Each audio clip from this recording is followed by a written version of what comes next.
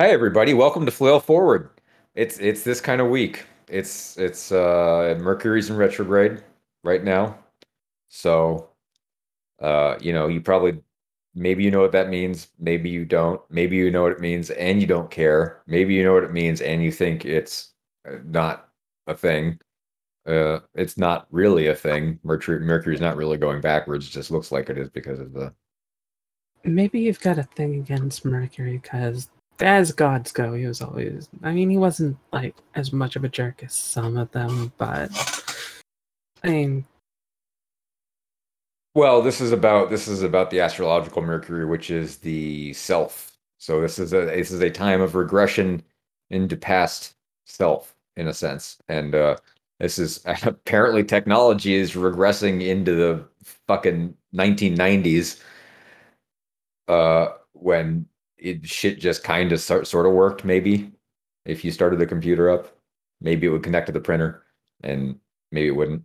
And I feel like we had a good solid decade of shit working really, really well, and now it's all over the place again. It feels like to me. Uh, this is totally Ever fine. since subscriptions, Cat. Ever since software subscriptions. Well, they lost the need for their stuff to work, I guess. You can just patch it. It's fine. Just patch it on release. And people will be paying Uh, for it, regardless of whether it works or not. So there's not much incentive to actually patch it. It's like, you I mean, they think the do it. incentive. It's just like they patch it all the time, and the shit sometimes it crashes itself. It's most of the time it's fine. Most of the time it's an improvement, but like it's noticeable enough, man. It's just like Well, okay, so let's actually segue into a topic for game design. So nah. at least, what I had been going to deal with originally was the the idea of, well, basically patching things yourself when stuff doesn't work, which is this. Tedious, tedious. If I have to patch shit in your game, I'm putting your game down. Go away. Bye. I'm making my own. I'm not. No, that's my philosophy at this point. I'm not patching your game. I don't. If your game has one element that turns me off, I'm chucking your game across the room, and not probably not playing. I mean, metaphorically, I'm not actually. I like your game probably, but I'm not gonna play it because I don't want to do the work, unless it's on my own game. So I don't play other people's games anymore because they all annoy me. Fuck. I That's a large degree of why I've been doing things my way as well. Yes, can't really argue with that. Well, Though, it's a problem. I mean, we are designers, though. Like, we can actually Well, no, afford to no, spend we talk like we're designers, but we don't have we are not we there is no published game that is a demonstration of our design capabilities. I have a little bit, but Okay. they're video games, so I don't know if that counts. Well, But for purposes of talking about RPG design, no. I could make one really quick. I would not be Don't do it happy with then. it. I would not be happy with it. Well, then cop to the fact that you don't have a game out that's demonstrable of your design chops. That's a Yeah. problem. It's a problem to talk about it and not have something out. I'm just noticing that for me, Nah, and it happens to apply to you too.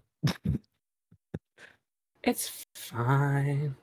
We've got it. I Well, mean, we've definitely been learning a lot as we go, so it's fine. yes.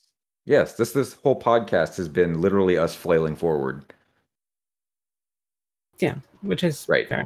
But my point is, though, that we're doing the design thing, we're dedicating large amounts of time and effort into doing this.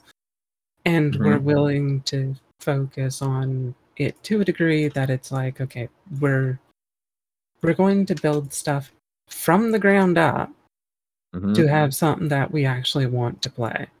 Mm-hmm. Which, to be fair, a lot of people don't want to go through like starting basically from scratch. They'd rather be like, okay, I'd rather have Mm-hmm. something that's sort of close to what I want already and just tweak it so Yeah, that I get your point. Yeah. so Um. the point is though that basically means that we're into, do we build the software that we play for our games ourselves, like the entire game itself from scratch, or do we just, mod a game essentially? Well, I mean, we can't not start from scratch, right? We can't. I mean, we. So hang on a second. Let me back that up. Nothing we do is going to be original. We're all we're all taking from inspiration from everything we've ever played and looked at and all the media and all that stuff, right? So I don't, from scratch is not. I don't know if I jive with that, but I I'd know what you say, mean. Like you're not starting with somebody else's mechanics. You're starting with your own premise, and you're starting with like I want the game to be able to do X, Y, and Z, and I want mechanics that support X, Y, and Z, and no mechanics that don't support X, Y, and Z, presumably. or something at least close to that. Yeah, Okay. I'd meant it more along the lines of just that we're going to be. I suppose you're correct that we're not able to do something completely from scratch, but by from scratch I mean like we are starting with a fresh new book. Mhm. Like we're not taking a previously written game and saying, okay, we're just gonna change the text here and change the text here. Okay, we've rewritten half the book, but we still started with an original book. Like if I'm saying like from Okay. Yes, I hear you. Yep. yep, just wanted to define this. So to that end, so that we're not modding something, right? Neither of us are satisfied with modding something, even though we can't escape certain things, right? Like we can't escape having dice unless you want to have a diceless game, but that's been done, right?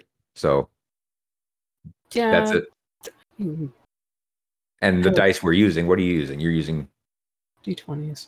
okay, so that's the dice most associated with RPGs, which is good for you. I'm probably using D6s and D10s, so that's the two other most common dice. I would say probably D6s are the most common, and then D20s and then D10s. I would say probably in that order, and then some of the wacky ones. Yeah, it's a Uh, little weird to do D6 and D10 though, because just on the nature of a D6 being its main attraction is generally just that, oh, well, you can use like any dice, mhm. basically. Right, you're ubiquitous. Yeah, yes, there, yeah, there's a good By a reason for game of that. Yahtzee, you're fine. Uh-huh. But the Unless you're D20 also is quite unless you're recognizable. playing Shadowrun. Right. And then yeah, then you need like 8 games of Yahtzee. Um, but yeah, okay. So we're designing, right? We are not super satisfied with the offerings that we read and the games we play. Something's wrong. Something we're like, why can't it just do X? Why can't I just do what there's something here that's not, I don't feel supported. It's like this bra is no good. I don't feel supported. And I want a new bra. This is a weird metaphor for me. But I'm gonna stick with it. So I want a bra that is like, I want to be able to do X, Y, and Z in this thing, and you get my point. So we're trying to figure out, like, almost by process of elimination, what our games look like, because we know certain things we don't want. Like, I feel like you and I both have long lists of shit we really do not want to have happen in our games.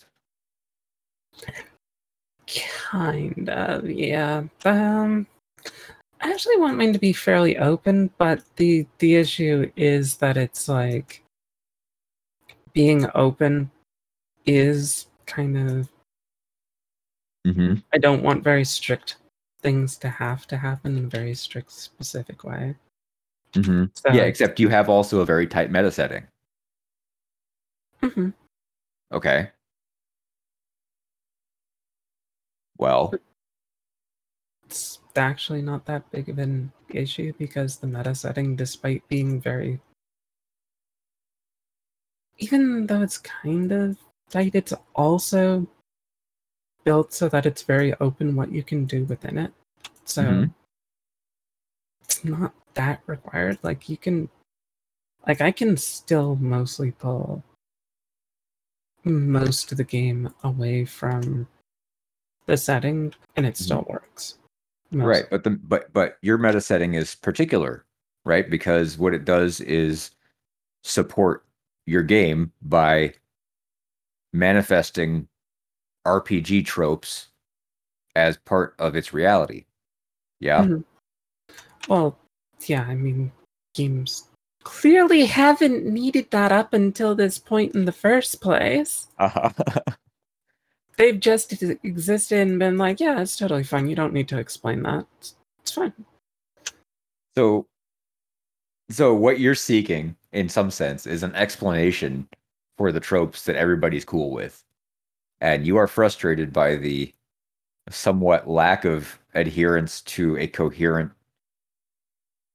uh, a coherent setting. Yeah, I mean, it's going to get to be a thing where there's everybody has different levels of how much willing suspension of disbelief they happen to have. I Mhm. have a fair bet, but there are certain things that will bug me. And it will, like, I can still suspend the disbelief, but Give me an example. I have a few in the back pocket that, um, good examples. but yeah. Well, I mean, just like the peasant railgun, right?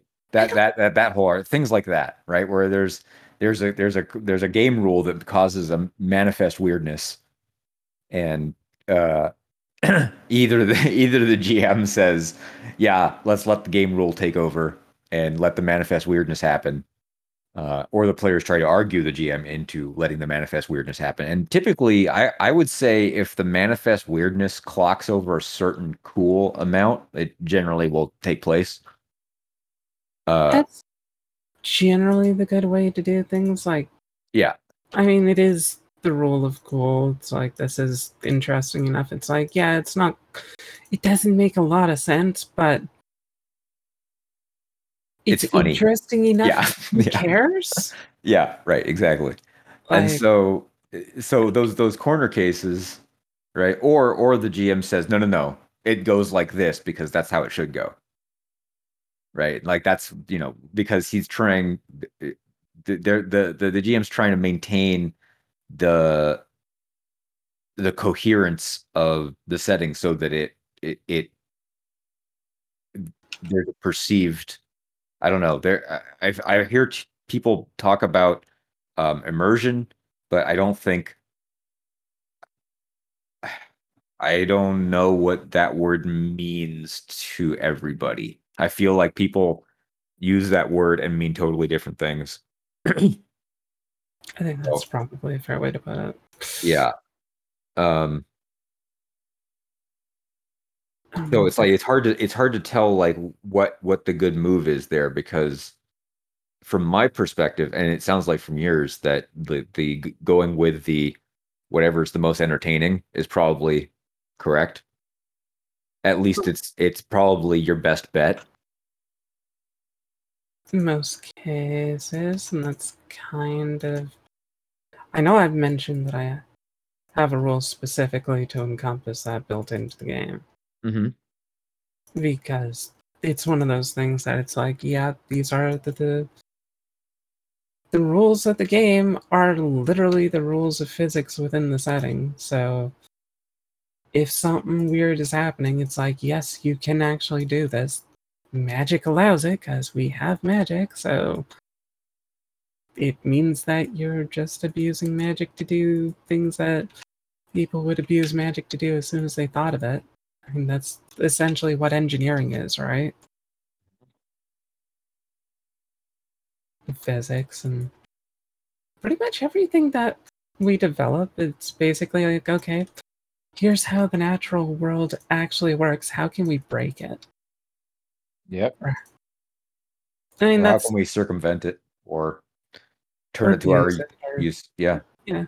I mean, that's totally fine, and that's totally a good thing to have in a setting, I think, because I mean that's how people are going to use it anyway.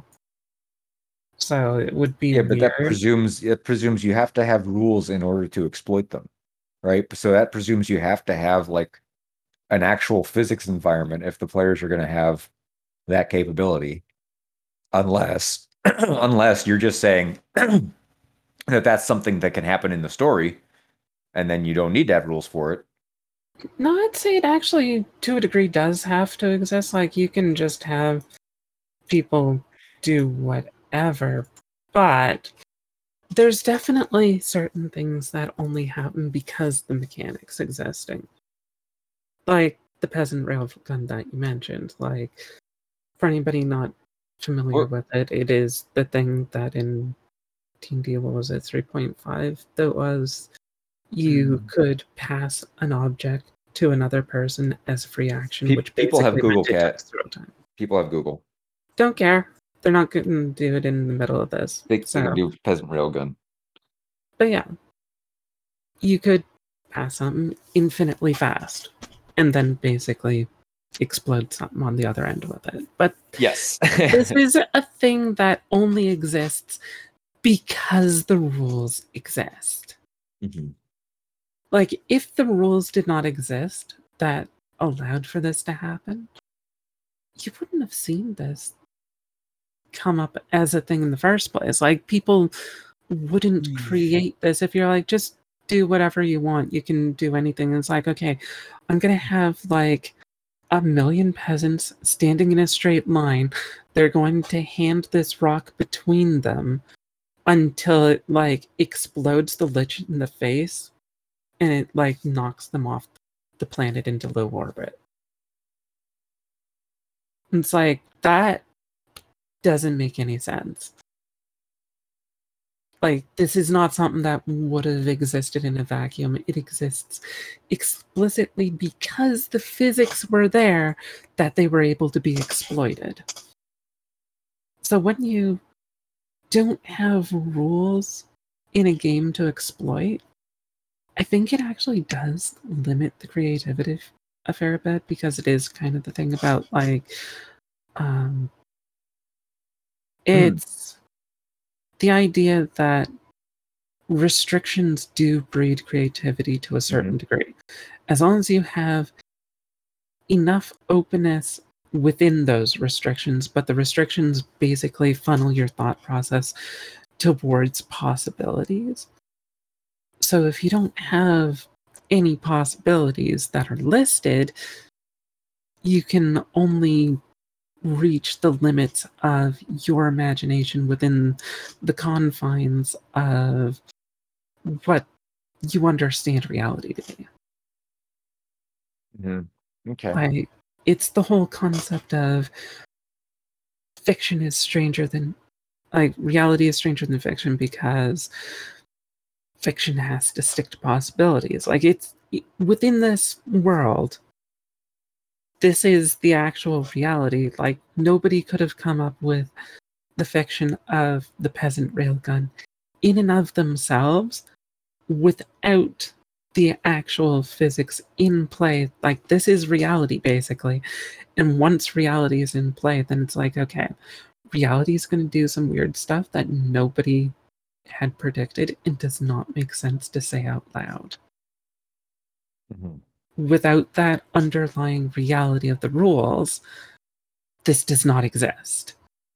Right. The rule being you can hand somebody an object as a free action. Right. Which takes 0 time. Yeah. Yeah. And it's the same thing with, like, if you get into quantum physics and reality and such. It's like, if these rules did not exist, we would call bullshit on any sci-fi author that explained, like, the things that quantum physics actually does. It's like, no, that's not how that works. And it's like, this doesn't make any sense. This is completely irrational. You can't do that. That's not how reality works. And then it's like, yeah, fuck you, don't care.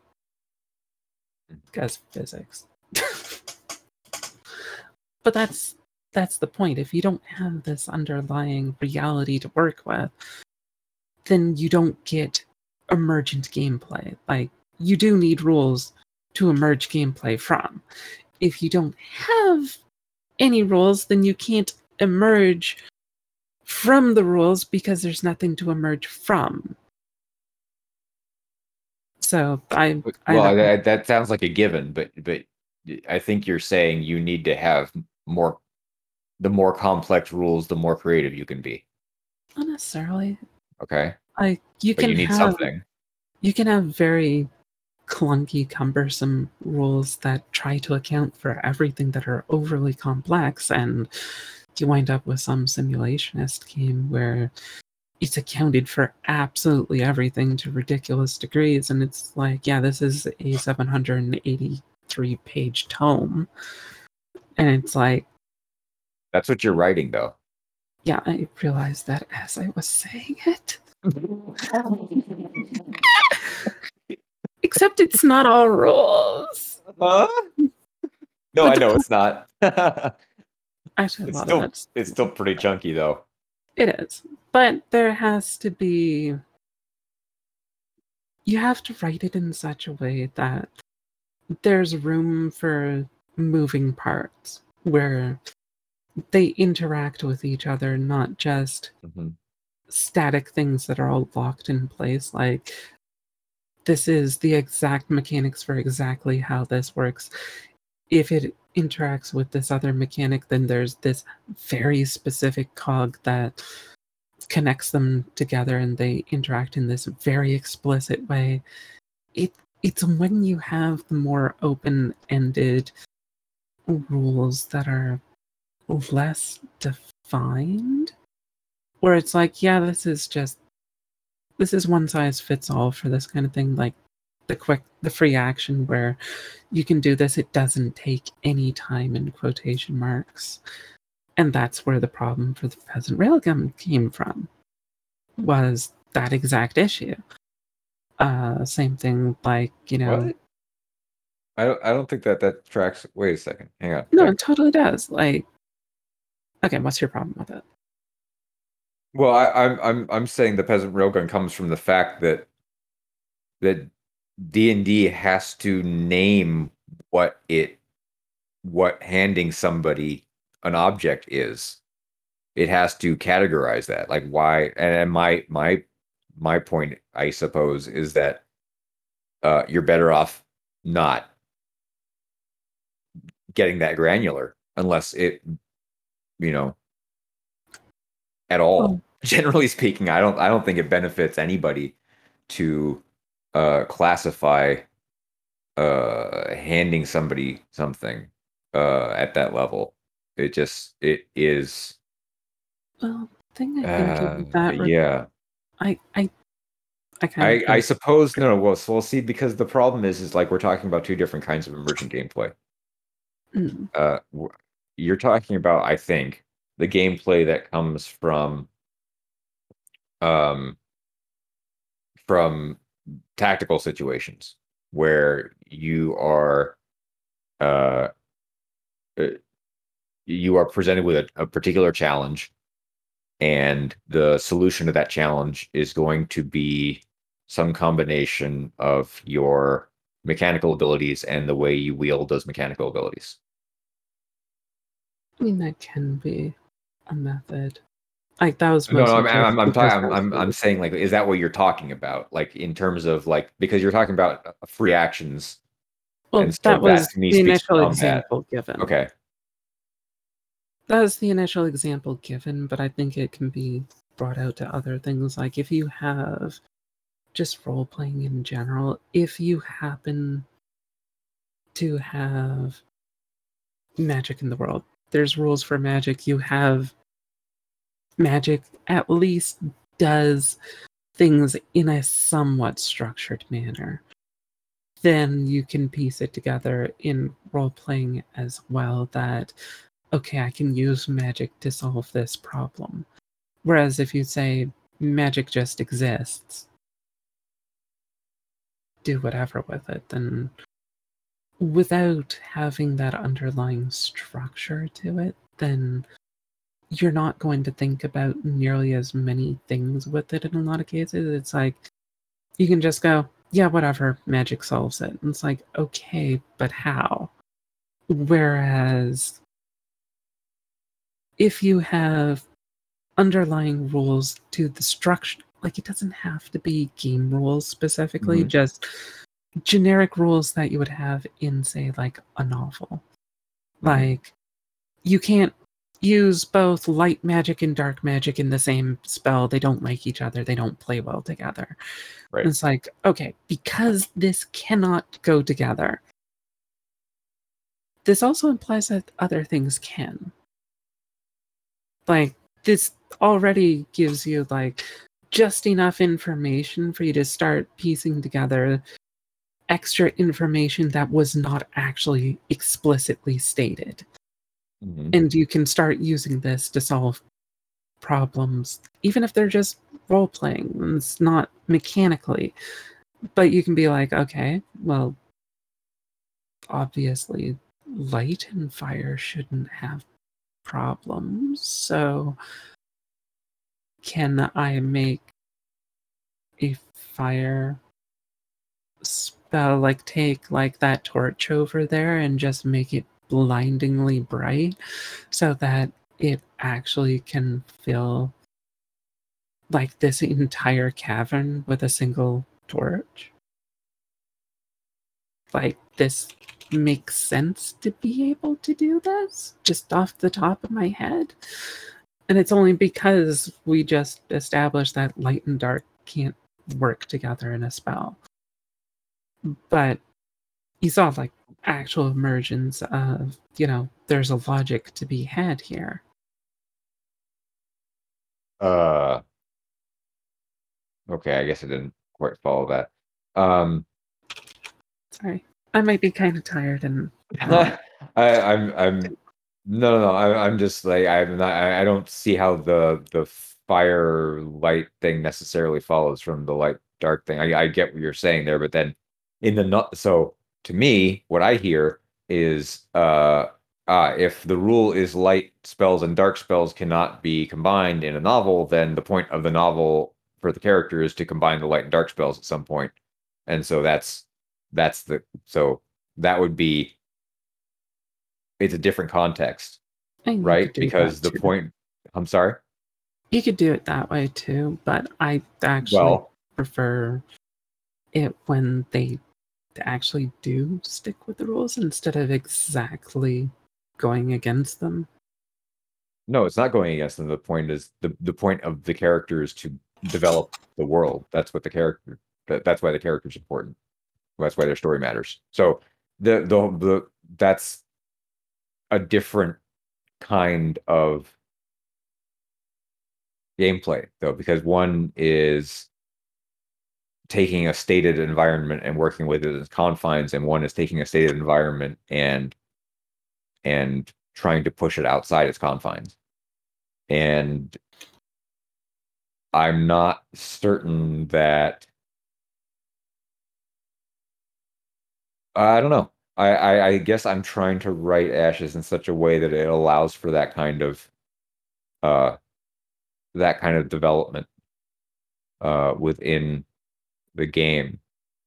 And I'm wondering if there's ways I can present players with rules that they then break as their characters develop. So that's an interesting thought. Yeah, I actually have kind of, that's why I have the D6s and D10s. Incidentally, there's ways of manipulating those that they unlock. Anyway, um,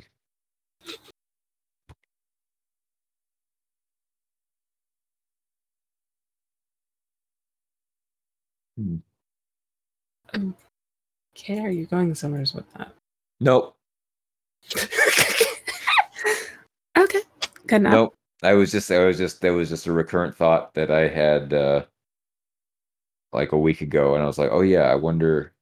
Oh yeah, I could make it such that the rules that the players are allowed to change the rules of the game as the game goes on. So one thing I would like to argue against that is what you were saying about the idea of it being two separate things, where one is expanding the world and the other is working within the confines of the world. I would actually say they're both expanding the world, because if you state like a specific rule, so for example, we will keep the same example, I guess, of light and dark don't work together in a spell. You can either be like, I'll expand the world by specifying that under these adverse conditions, you actually can make this work so that it can actually do something that we didn't think was possible.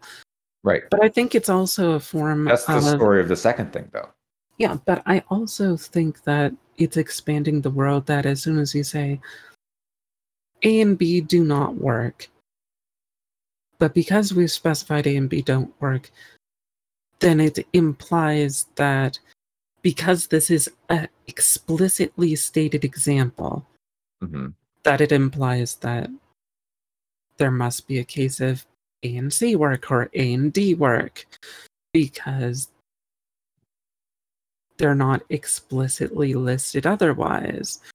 And No, they why don't does that follow imply the that? same. That's what. Okay, so that's what I have a problem with. I That's guess what because I'm getting it at. doesn't. It does not imply that. Why does it imply that? Because it does not. Magic does not, like, the absence of. If you say light and dark magic don't work together, that does not imply all other magic, any other magics exist.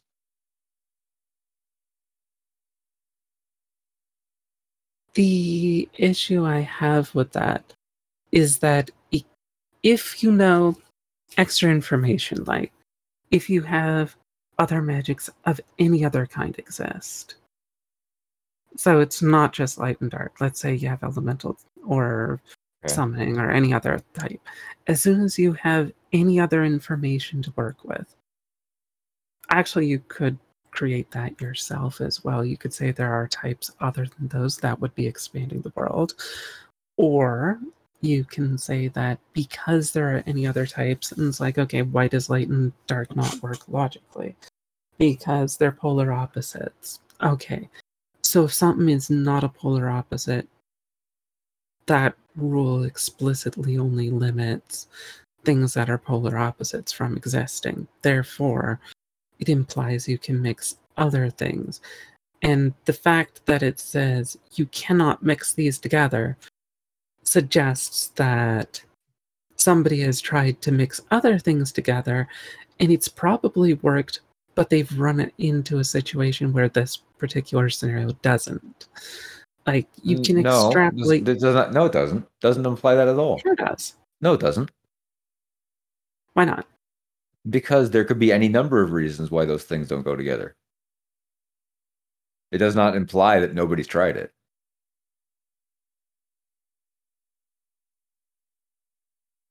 It could imply that somebody tried it and it went horribly, horribly, horribly wrong. And so there's a cultural stricture against putting light and dark together. Okay. Which is still under that description. Like, I'm not seeing the issue with this. Well, I'm just saying it's not necessarily that there's an admixture problem there. It could be something that in terms of the fiction of the world is not simply the physics as you claim it interacting. Okay, what would it be in that case? Well, what do you mean? What would it be? It's the That's people's the culture, not question. it's the people's culture saying these two things don't mix. They're polar opposites. Okay, so you've basically expanded the world by thinking about the problem at the very least. I'm saying from if this was a physics thing, like you described, that these do not work because of No, you're this reason. implying a physical worldview. You're implying a particular worldview. You're implying that physics is a thing inside the world. Uh-huh. Why? Why wouldn't there be? I don't know. I don't know that a world implies that it has physics necessarily. That work in such a way that they're describable all the time. I think sometimes worlds have Well, there's gonna be don't have exceptions physics. that you don't understand. Well, I'm But saying like it seems to me that the world of Harry Potter does not have physics. yeah, I think that is probably fair to say in that case. Okay. So my point stands.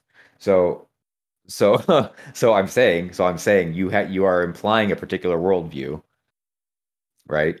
Onto a fiction. There are certainly fictions that can exist where physics like that there's no explanation for any of the stuff that happens in Harry Potter.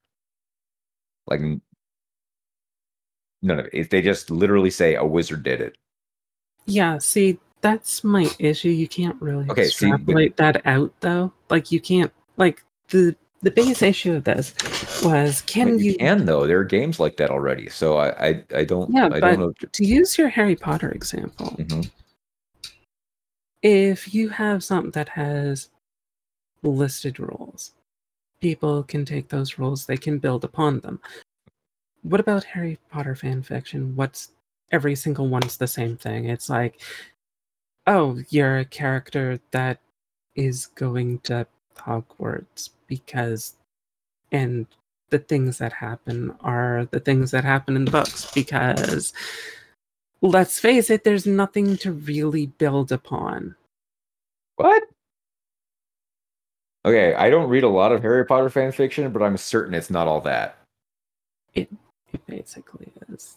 Like, Okay, it's so not you like, have a problem with the fan fiction you're reading, it sounds like. no, Uh, I have a problem with the setting. I don't care about like that. It's this like, is what I'm saying. yeah, This is my point. You have a problem with a setting, and your setting has a particular worldview. no, my problem with the Harry Potter setting is that you can't really do much with it. If you look at a Clearly, you can okay, what can you do with it? get 7 movies out of it. Which are literally just the same as the books. Like you're not But getting you get seven anything books out out of of it. it. You're getting 7 books. You're getting 7 books of Yeah, story, my so you can do point something with it. no, my point is that other people are not able to build upon it. There's nothing really to build upon. It's just I this don't is see that that's purely the case. word of God just saying that this happens, this exists. This new thing that is completely irrational also exists. People have tried to build this into something that's coherent because that's what people try to do. But humans are pattern recognition devices. There are people that have dedicated hundreds, sometimes thousands of hours trying to plot out like how certain things work in Harry. I'm well aware. I'm well I know, aware. but my But issue, but my point here yes. is that they're trying to build something that makes coherent sense so that they can create their own stuff with it. And they Right. failed repeatedly. Like there's But somebody that I know I found that they went through an enormous amount of math, and like every single time that Rowling has ever given an interview, they've compiled all this information to try to figure out how many wizards there are in the world. And they Oh my haven't been God. able to get an accurate, like even a ballpark number within a factor of 100. Like it's really all over the place. And the problem with that is they wanted to know, like, are there enough wizards to have like secret agencies of them? Are there enough wizards that they're like, how many schools should there be? Should there be rivalries? Should there be other uh like terrorist organizations of wizards and stuff? And they can't figure the information out because there's Because not they're enough information no, to work because from. they're modally confused. Not because there's not enough information to work from. They are addressing the problem with the wrong mode of relation. Well, yeah, you'd have to just pull it out of your ass. No, you make it coherent within the context of the story of the existing fiction. That Which doesn't is mean pulling pull it it out. out of your ass. That's how it's worked so Okay, far I, in the I understand series. that that's what you think. But there is a rhythm and rhyme to story, and if you think that's not the case, then go write a story that's successful and tell me how you do. Um, so I'm not saying that's not the case, and I don't see where you came up with that doesn't follow. well, I'm saying that it's not just pulling it out of your ass. Coming up with a story that's coherent that is not just pulling it out of your ass, even though the physics of the world may not be a coherent, you may not be able to describe them theoretically, but that's not the point of a story. Like the No, point of the story is not to describe a reality. I realize that I'm not arguing I that. think you are. I don't believe that I am, so Okay. that's an odd assertion to make. That's what it sounds to me like. It sounds to me like you're saying that you are annoyed when there is an incoherent physics so that you can't do anything inside the story. Is that not your point? I would say it's more along the lines of if there is something to work with, then you can work with it. If there's no consistency and things are just thrown together, I mean, you Does can throw anything together, but at that point, you're not building upon what exists because what exists isn't solid enough to hold on to. It's like just trying to mash two handfuls of water together, all you get is more water.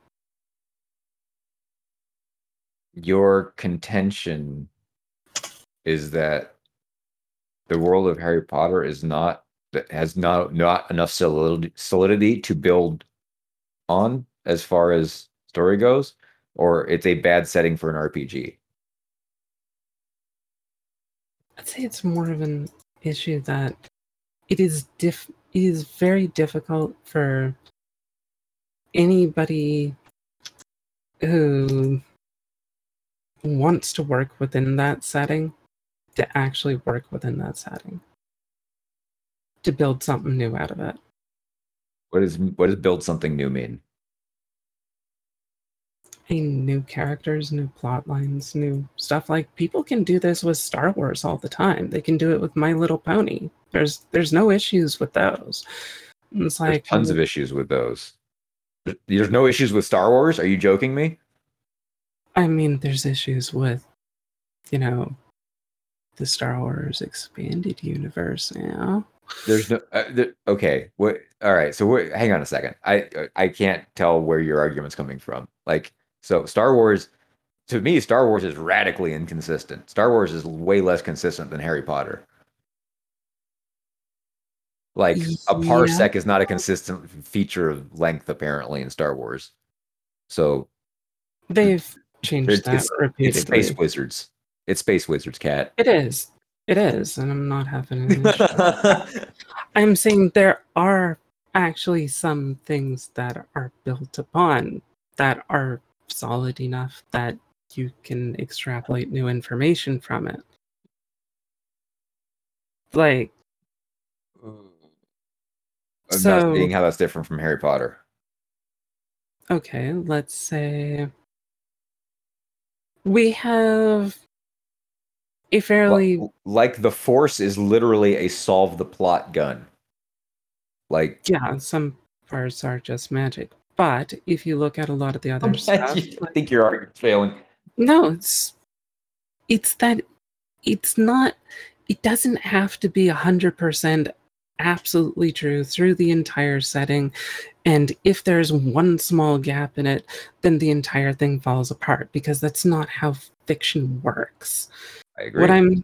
I'm saying is, if you have something where there are certain parts that are solid enough that you can work with them. So, say light speed. We have issues with light speed, but for the most part, people generally know that light speed is not infinite speed. We know that it does interact with the world around it. Like, you have to actually make sure that you don't go through a star or you die. Stuff like that. Like, these are consistent enough features that people have written more stuff that have built upon these things in ways that it becomes interesting and new information that was not originally listed in the original trilogy. It's not in any of the science of Star Wars books or anything like that. It's like, this is new stuff. Somebody else just wrote it for a novel or fan fiction or their own role playing or whatever. Like, they're like, there's something here. I've got enough of a grasp of it that I think I know how it works. So when a new question pops up that I don't know the answer to, I can actually look at this and say, I think I know enough of this that I roughly know what will probably happen because of it. Like, there's new information being created because previous information exists. In the Harry Potter side of things, it's so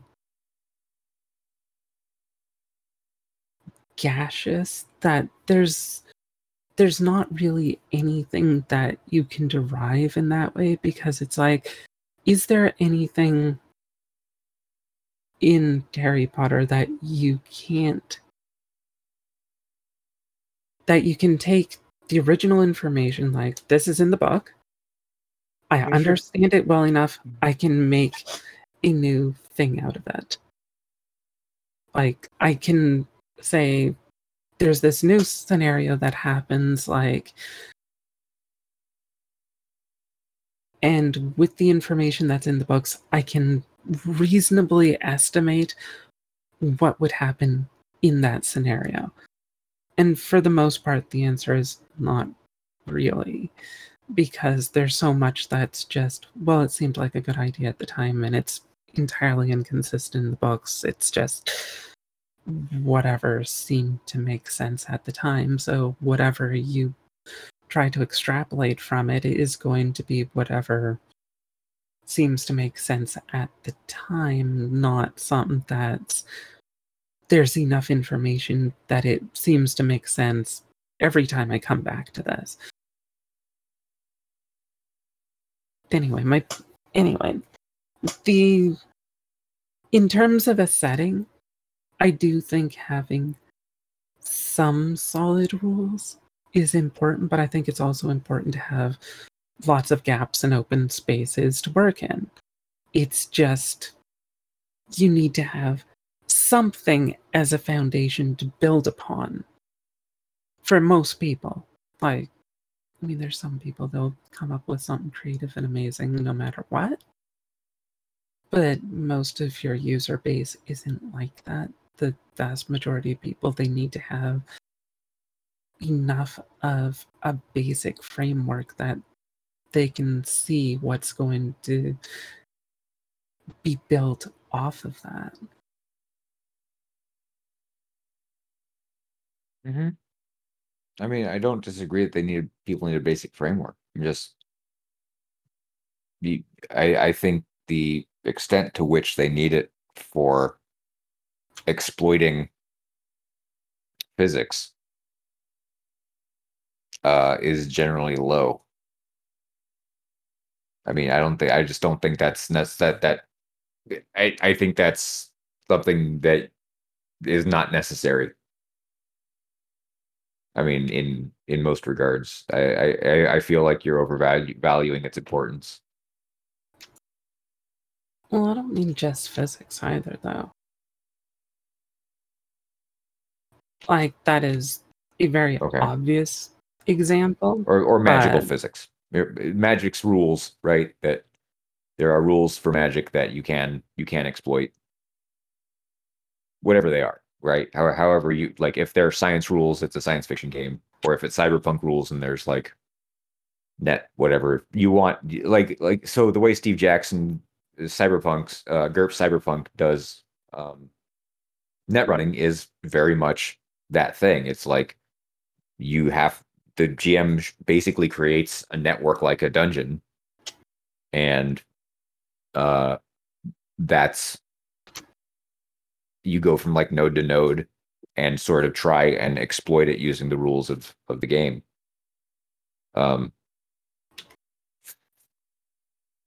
Because that's assumed that that's what's desired. So, but like and in Fate, if it's you would have a character that's skilled with computers, has an aspect that's hacker related, and then maybe has a stunt that allows them to do it.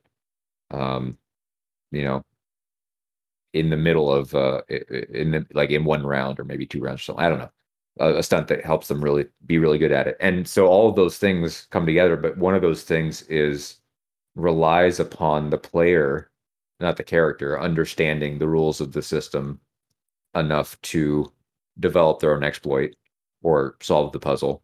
And the other is relying on the player to fully embody their character's role-playing aspects, See, character aspects. I don't think it needs to be just physics. I think it's yeah. I realize. I'm just getting back to the previous point, but then I'm going to get to where you were, which is that I think it's more closer to what you were saying. Like, as long as there's anything that is clearly defined in the game or the setting or the rules or anything, as long as there's something that's clearly defined that this works and something else is clearly defined as this works as well, and there's an open space between them of how they interact, then there's room for people to be like, okay, we can probably do something with this. It doesn't have to be physics of the world, but that's a pretty clear example of it. It's a lot harder to come up with purely narrative examples off the top of my head, especially since I really am kind of tired still. But so I'm having problems thinking as clearly as I would like to be for this discussion. Mm-hmm. But I do think that as long as you have something that you can build upon because it has something established and something that is open-ended. If you have those two things, you can put them together in interesting ways. But you have to have something that's established to do that. If nothing is established, if everything is just open in the air like anything goes, then you're in no better a position than if you were doing. But when is that the Pure case? I don't what do you when is that ever the I don't understand when that's the case. I don't understand what scenario you're attacking. Like where it's groundless. I just don't see it. Like, if the setting is set up in such a way that everything is ruled by fiat, there's no consistent rules to anything. Like, if you don't have consistent rules about, like, how you get into a particular, okay, let's go to the thing with Harry Potter again. There's not proper consistent rules for how you get into a particular house within Hogwarts. There's not a consistent set of rules for how you choose who is going to win the most points at the end of a given school year, because they can just be changed at the last moment, and therefore anything that you've worked towards or earned is completely arbitrary. Like, there's no consistency in anything in the setting, not the physics even, but there's no consistency even in interpersonal relationships at all, even with the same character. Like, the same character can behave completely arbitrarily in any given situation. You have no way to predict how a given character is going to act. Oh wow. At all. I really okay. Well, all right. I don't see where you're coming from on that perspective. That seems uh uh I mean the characterization in Harry Potter seems particularly strong to me, so I'm not sure where you're getting that. Like you can pretty much trust those characters to be archetypes. I mean that to me is the point. So they're consistent almost to a fault. But sure, okay. If that's what your perspective is, I can't really argue with your perspective, but I'm just saying that's not mine. And I don't think well, doesn't matter. I will point out that I have not really read a whole hell of a lot of Harry Potter, because I really so you don't did know not what you're talking about. No. Thank you. Good. No. I will say that I've gone through the first book, and Oh man. irritated Okay. the Well, hell now out the of me. truth comes out. Good. Now you haven't Yes. read them. Yeah. Not all of them, no. Well, not enough to know what this. Okay. So good. Thank you. Maybe there's more stuff later on that Maybe there's more stuff later on in 7 books that makes the world make sense. Yes, maybe. I'm just yeah. But I'm just you're yeah. Well, there you go.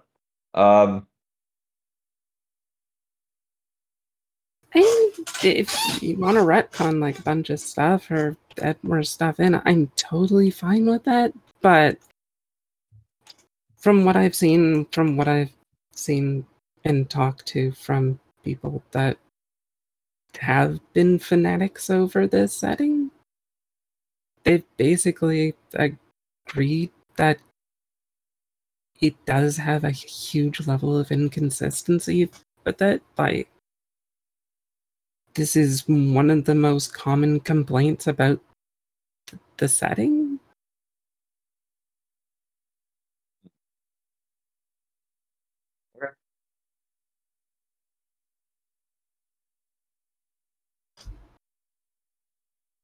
And I don't know what else I can say other than I've talked to people that are entirely invested in this thing, and they said that there's this problem, and from what I've seen in my own looking into it, it's like, yeah, that seems to be accurate.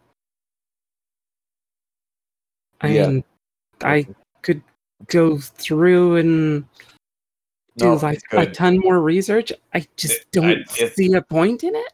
I don't see a point either. I'm just I am I suppose it's weird to use it as an example when you're not familiar with with why with when you're not familiar with it, and it seems weird to attack it when as something that's not solid because of well, I you know what? I can't say you're wrong about the fan fiction. I've definitely like that some of that stuff is bubbled to the top for me too, even though I don't pay attention to that stuff at all.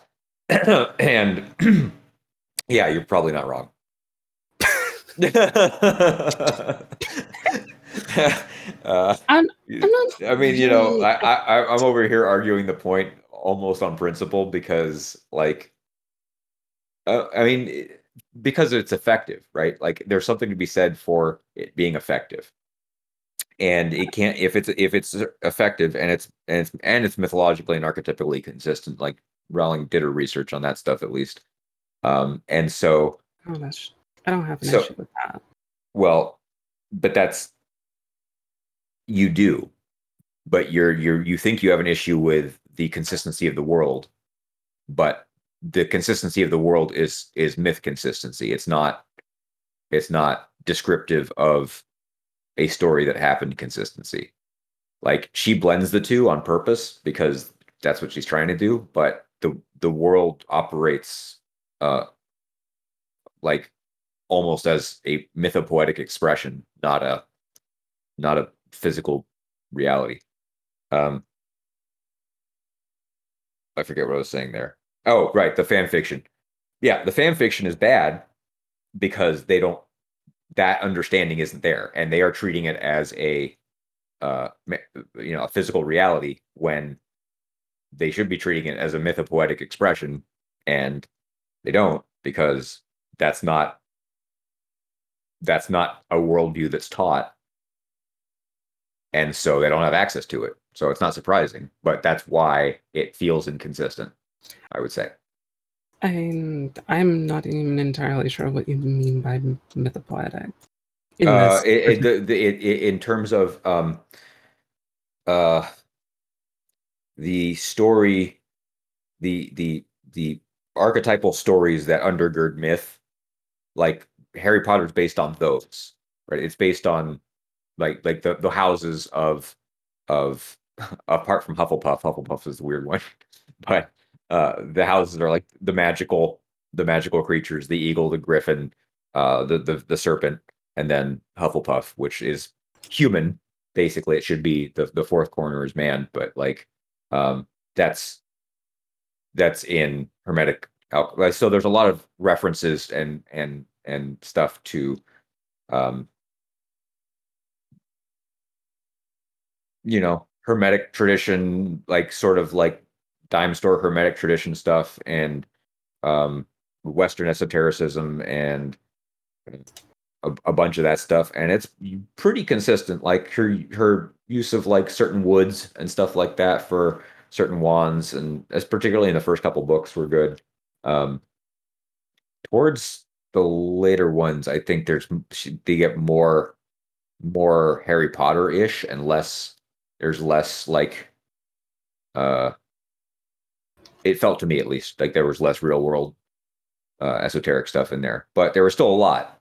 And particularly the basilisk and the philosopher's stone being so central in the first book are very much all about the Western alchemy. So if those symbols are understood, then that story makes a hell of a lot more sense. And if those symbols are not understood in terms of what those symbols quote unquote backstory is, uh, then it doesn't make as much sense, and it seems like it's arbitrary and weird. But there's a reason the story works as a story, despite the fact that the elements that make it up are strange. Like Pinocchio, right? Like Pinocchio gets his dad gets swallowed by a whale, and then they set chairs on fire to get out. Like what? That's not a description of a physical reality. That's a story that's about rescuing tradition from the abyss, basically. So you can't judge those on those aren't the same kind of expression. One's like describing things as they have been and are going to occur, somewhat deterministically, and then one's describing like here's the big picture as it has occurred many, many, many, many, many times, and the distillation of that is basically this, and it's going to express in this particular way with these particulars, but it's going to express roughly in this way, and this is not a description of things. This is a description of relations. So I think I don't know. I think that's where the confusion comes in, where people get sidetracked on consistency in fictional settings. Yeah, So I can see that being a significant issue. Yeah, especially if it's like, if it looks like it's describing one thing, but it's describing something entirely different. Yeah, I can see why that would be confusing to people. Like, if it's all basically metaphorical, but there's not proper indication of such. right. Well, I mean, the proper indication is that it's called Harry Potter and the Philosopher's Stone to me. Yeah, but even though, is I mean, this to your point, something? that like they actually have like a rock in the story, right? So I don't know. Yeah, but my issue there is this presented for the audience that it's working towards? Like, is Hmm, this that's a going good to question. be something that, you know, do does your average 10-year-old have enough information about like alchemy and mythology Mhm. to understand this? Well, here's the thing. Yes, that's why it works for 10-year-olds because because it makes sense in some way. They don't actually know how. They wouldn't be able to articulate it. But They for clearly aren't better, able to replicate it. no, they're not because they can't articulate it. Uh, but that's not you. But articulation is not the same thing as experiencing something real. So, Yeah, I think that's fair to be said as well. But this mhm, is in terms of the game design side of things, mhm, like especially for building upon stuff like for where we were getting at with the idea of like building your own setting or building your own game rules or creating new characters within the setting. If you can't articulate this, if you can't build upon it yourself,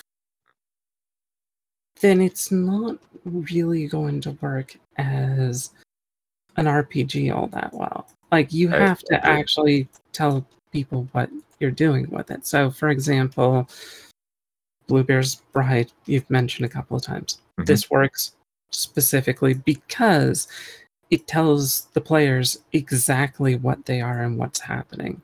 Yeah. That, yes, you are an aspect of this character's psyche. You are not a full character in and of yourself. Which, if you did not have that context, you could not play that game in any meaningful way. Right. No, I think that's absolutely true. That context is very important, but like it doesn't, but that context is what lets you know that you're not operating in a world where the physics matter, you know. Um Yeah.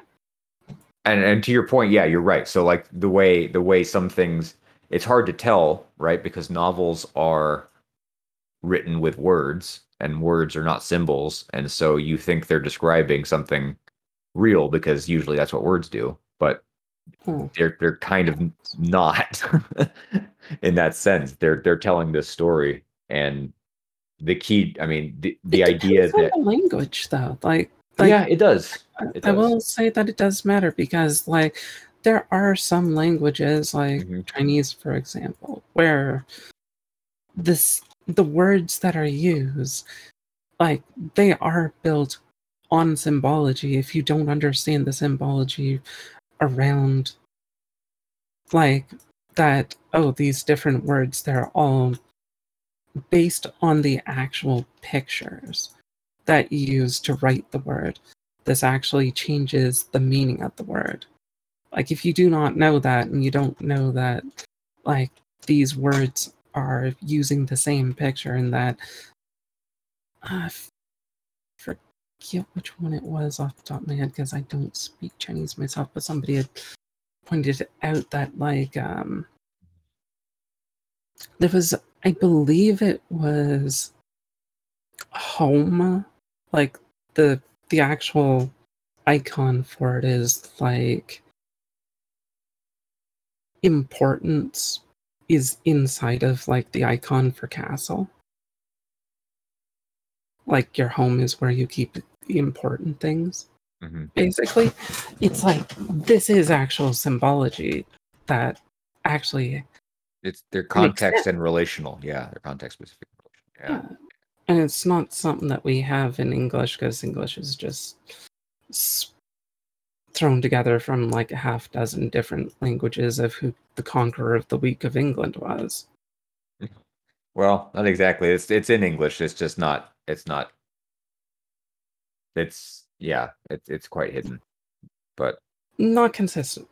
I'd say that right. there's Well, some yeah. in There. there, but it's in fits and starts. Like a lot of the Greek-based words, they'll fit together in a way that makes sense. Mhm. Sometimes you'll get ones from other English words that were added based on like the Greek or the Latin, and like it does kind of make sense, but it's like it's extremely inconsistent.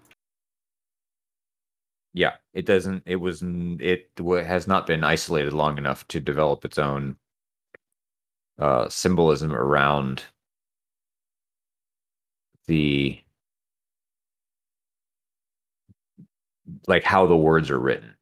Um, there are subcultures that do that, but not it's not we don't have a universal culture that does that. Like for example, like the Elder Futhark or the Younger Futhark runes all have are used to as an alphabet, but they have individual meanings also.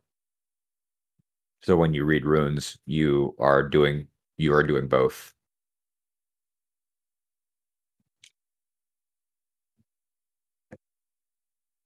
I mean, this is good in some cases, though. Like, I think this is potentially really useful for, you know, building up things that, players in an RPG can actually use to expand upon, like, what's there.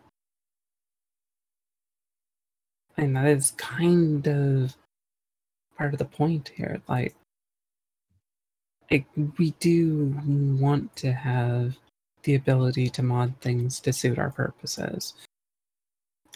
If we have like symbology, if we have something that there's a consistently understood meaning that you can work with, and once you see like a pattern emerging, then it's okay. You can use that pattern in the future. If there's no discernible pattern, then you can't really work with it in any way that So really. if you can't discern the pattern, don't work with it, is what you're saying. Well, I don't necessarily mean that you shouldn't. It's just that it becomes extremely difficult to do so. Like, you can probably still do something with it or try to create some pattern which may or may not exist. But yeah, I think it's probably that it's going to be easier for most people involved that if they can't see what parts there are to work with or how they can fit together, then they're not really going to get nearly as much out of it as if they actually see what works. If they see like the particular pieces that exist, that this is the patterns, and can I create any new information from these patterns? Because I think that's really what the core of most of this comes down to is, can I build something off of it? Like, do I understand it enough? Is there enough stuff in there that forms a pattern that I recognize, that I can make use of it? That's probably a better way to put it than calling it like solid stuff. That was not a very good analogy or metaphor or whatever it was earlier. I don't know. Brains. But I think this is a better way to put it. Okay. Yeah.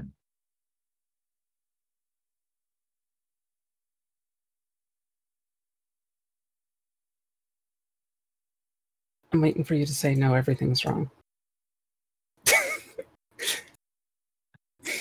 No, that sounded right to me. I mean, I think patterns are about like, yeah, about as good as we get. Like, you know, we can have patterns of consistency and patterns that don't appear consistent, but like they do in a different, from a different perspective. So, I mean, I think it's about what, I mean, as always, it just comes down to what you're trying to do.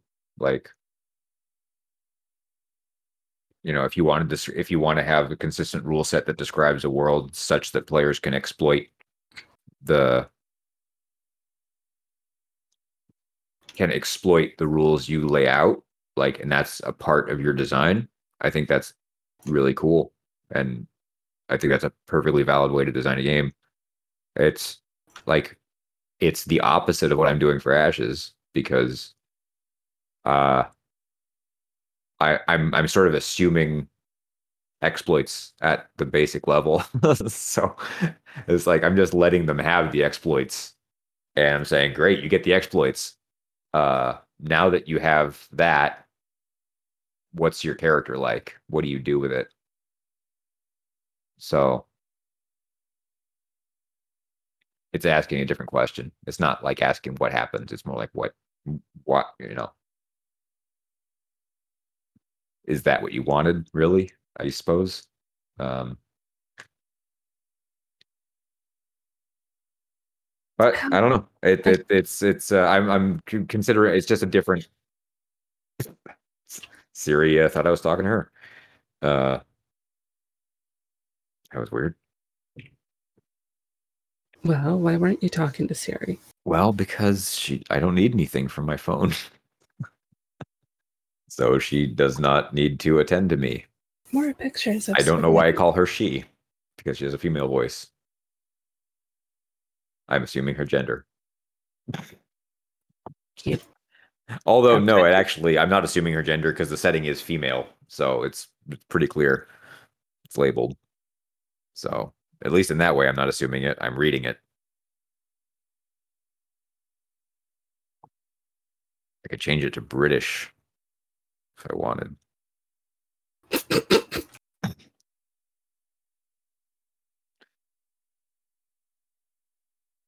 I'm not sure this is any better, but sure.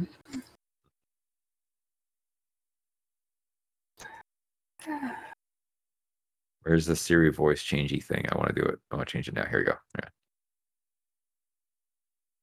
Hi, I'm Siri. Choose the voice you'd like me to use.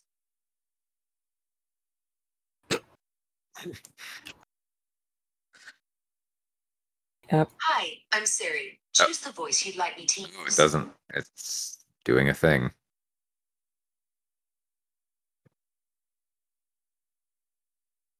Oh, I have put my phone on hold while it downloads something. No, it's not doing anything. All right, cool. Smooth. Smooth. Doobie doobie doo. Kind of want a milkshake or hot chocolate. One of those two things. Obviously, milkshake. Always milkshake. Always milkshake. Oh yeah, that was Mm. actually good in conversation with someone earlier today. It's like I don't understand why soda exists or pop or whatever you call it when milkshakes exist. Sometimes you don't want to have like 1,000 calories per serving. Sometimes, I mean, And soda's got a yeah, lot. I mean, I agree with you. I don't drink soda at all. So, I mean, that's not true. if Let you me were see. worried What? about your health, you wouldn't be having soda. So, No, yeah, no. I don't really. I mean, the sodas I have are no zero sugar sodas, so there's carbonated water with some flavoring in them for the most part.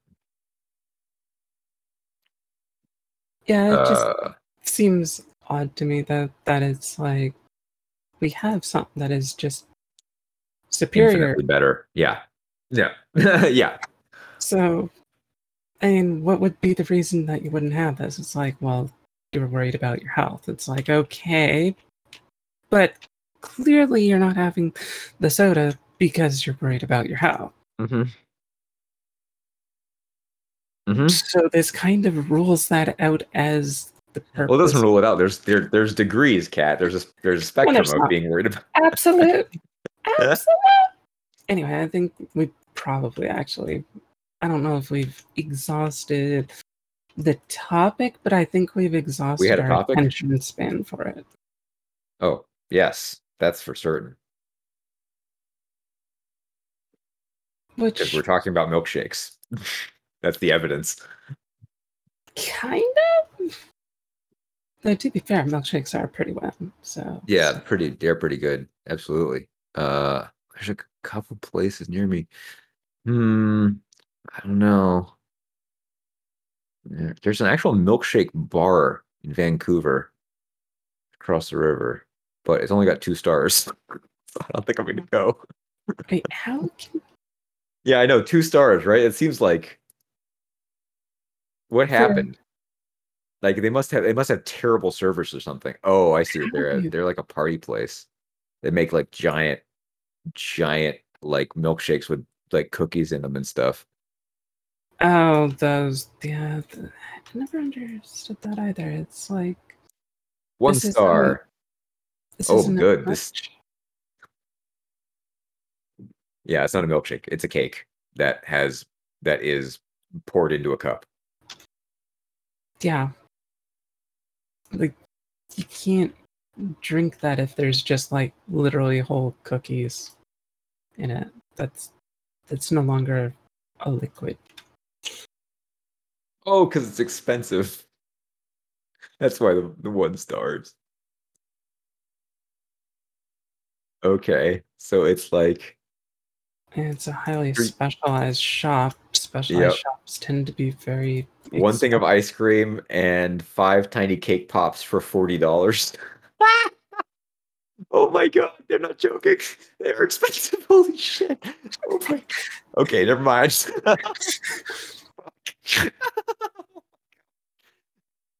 Whoa. Ice cream sundae for $18.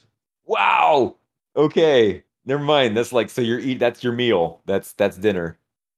I guess well, they are big. Jesus. Okay. Well, I'm doing a friggin' ice cream reviews now. This is now a flail forward. Let's see.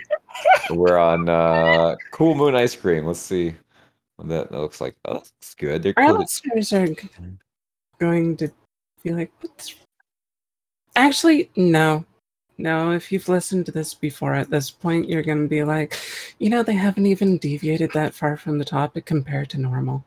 Again, I did not know we had a topic. I was just talking to you, but sure. There was I was design. trying to Box. maintain the idea of, Why? Why? modding games, kind of. Nah, Like, that's fine. We weren't talking about modding. I mean, we not didn't we didn't consistent. talk about designing our games to be modded at all because I mean I haven't. I mean I can see where it could be.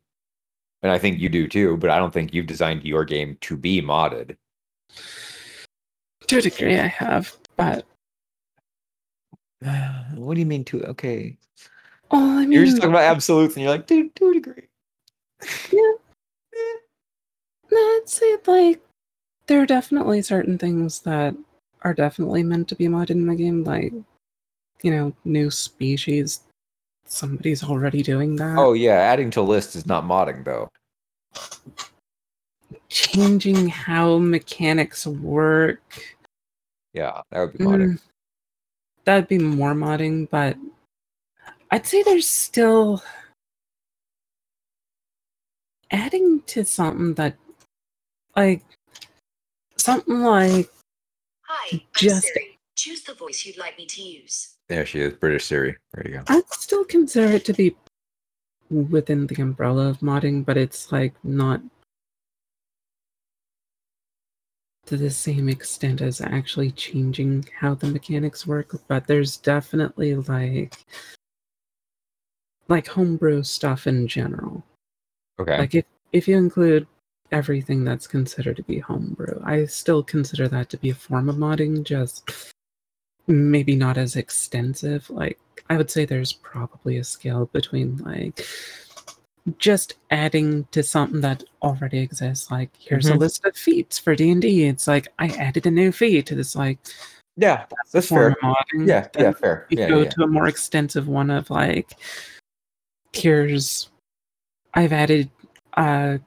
I've completely reworked how magic works because the magic system pisses everybody off in D&D apparently. Like it's usually the first thing people change. Which is weird because it's like such a large part of the game. The identity. And it's like, yeah, let's just completely change like this entire thing. And it's like, okay, this must be bothering people a lot if this is like one of the least easy things to change, but everybody gravitates towards doing it first thing. Yeah, and then when they left it out of 4th edition, everybody complained. So what are you gonna do? Yeah, I don't think you can. Like, no, you're just screwed no matter what. Yeah, I feel bad for them for having to deal with that. Yeah, flagships are like tough to steer. Yeah, man, it's I don't envy anybody in that position. That's difficult, and if you're doing it, good job. Like, but yeah, I wouldn't want to. Yeah, but that's like that'd be like the first and second tier, and the third tier is like, fuck it, I give up. I'm just creating my own game. And that could be potentially broken into a fourth tier of, fuck it, I'm going to create my own game. This time it's not going to be a heartbreaker. Right. Yeah. Yeah. Well, hey, man, listen, everybody's got to create their heartbreaker. Everybody has to do it. Like, if it's for D&D or not, whatever you do, you're going to do it. And just, it's best to do it, get it out of the way, enjoy it, make it cool. Make it as cool as you can. But yeah, realize that you're going to make one. I certainly did. Yeah. I mean, cats is like the craziest heartbreaker I've ever seen. Almost like the only thing that's still there is like a D20. I don't even know if I'd call that a heartbreaker, especially because it wasn't a D20 originally. Oh, never mind then. It actually to be fair, listen, when we first like got together, when we first like met, and like we were talking about like, a huge chunk of our formative design intuition was based around not executing on D&D's failed promises. And I don't know if that's, I'd say more that it was not their mechanics. I'm just saying their failed promises. Like there's a certain, yeah.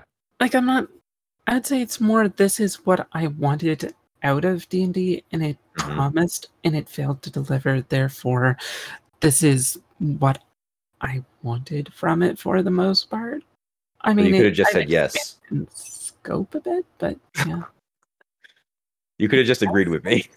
That's like, yes, that's the case. That we both wanted, we were both looking for, like, in some sense, to get the experience that we wanted out of the game that we enjoyed, but weren't Yeah. getting. Yeah. I mean, if you And put it that way, then totally yes. It's Yeah. just the way it was phrased didn't Okay. sound right. But if that's what you mean, then totally. Yeah. Yeah. Like, if you break it down to just, this is what we wanted out of it and we didn't get it, and this is what we're going to do to get what we wanted one way or another, then yeah, technically it'd be a heartbreaker in a way. I know. Yeah, I know. Me too. I mean, it's not that now for sure. Like, but it started there. I wouldn't say it didn't. Like there's, like the very first version of War Mage was very much like I want to do D&D style adventures where everybody has a party of adventurers. That was that was that was the conceit. And there's fate magic, but that's the reason there's a leader of a party of adventurers, because like those dudes act as force multipliers, right? So that was the whole idea. It was just like I think it would be fun to play D&D like this for me. Like it would be cool to have like, a troop of guys, and you call it, it's like having your team of GI Joes versus your buddy's team of GI Joes type thing. Yeah. They're recreating that kind of like, I get to make this little team and you get to make this little team, and they're also the Final Fantasy thing of building a party, and or having the Diablo character where you're basically your own D&D troop. Yeah, strangely enough, I actually had somebody show me a game called Darkstone yesterday, which is very weird. It's a Diablo game Mhm.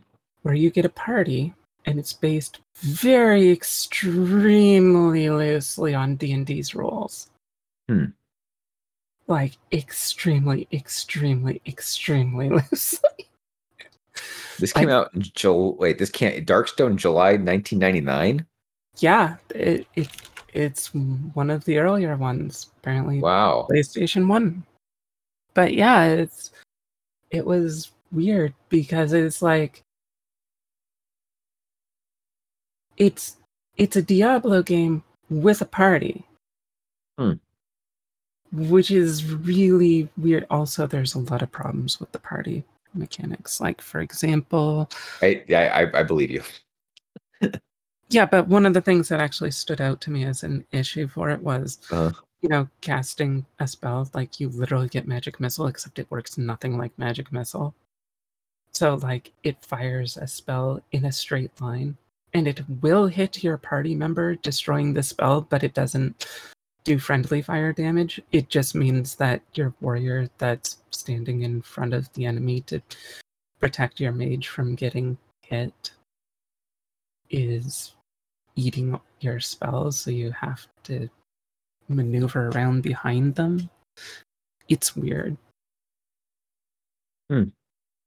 But yeah, it is just one of those weird things that it's like, yeah, there is a party system for a Diablo game. So it does exist. I did not know about this before yesterday. Cool. Yeah, but that was the conceit. That was the original idea. It was like I want to do a game that's, tactical. I mean, it was like urban combat, not dungeon combat, because I never thought dungeon combat made any sense. But that was my conceit, and yeah, that was the original. Very, Clearly, very, very basic. But now, clearly, what you really wanted was fantasy BattleTech. Not far off.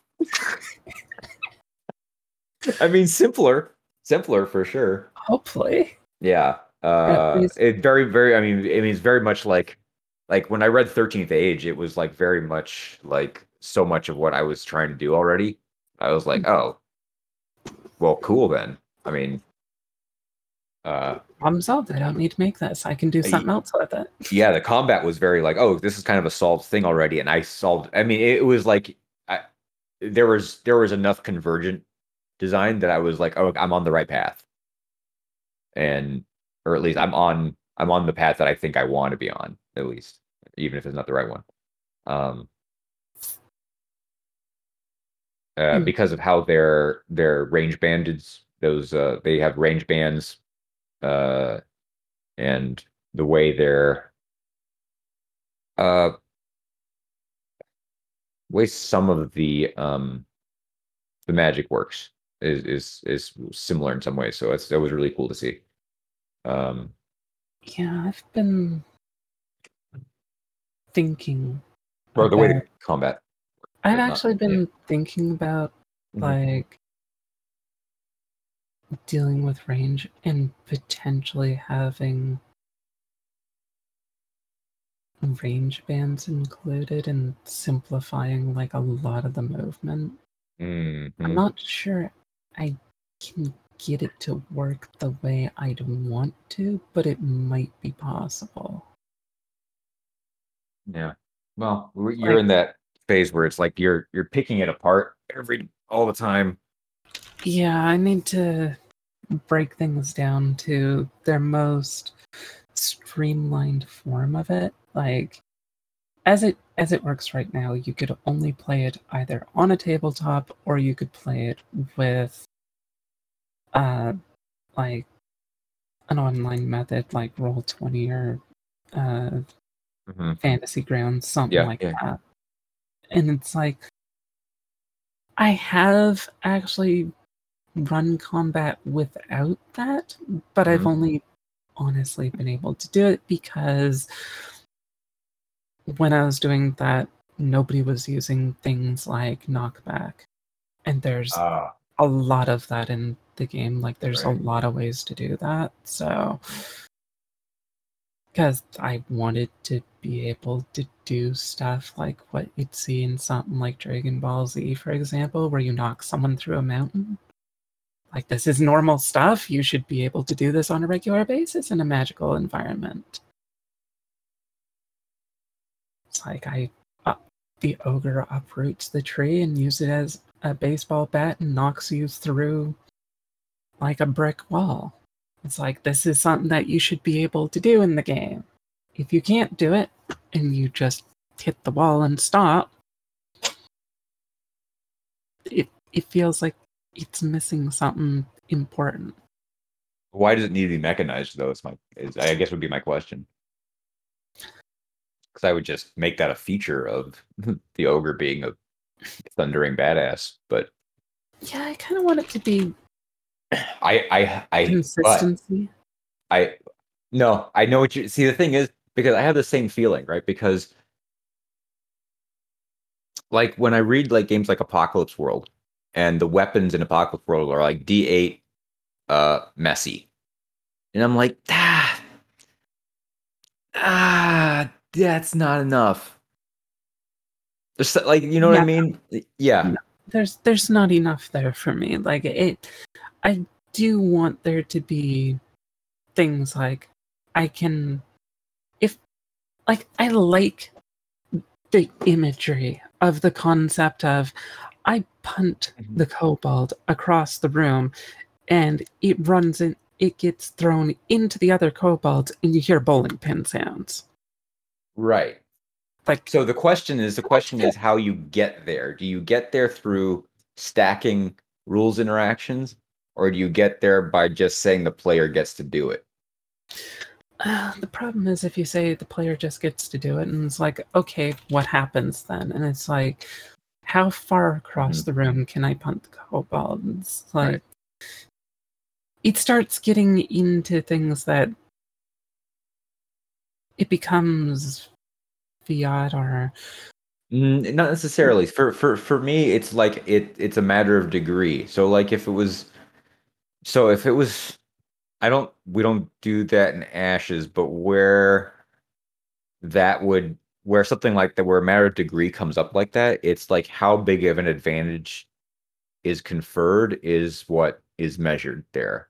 So like how far across the room you punt the kobold is like, okay, do you punt him far enough that he's away from your he can't attack anybody anymore? That would be one thing of advantage.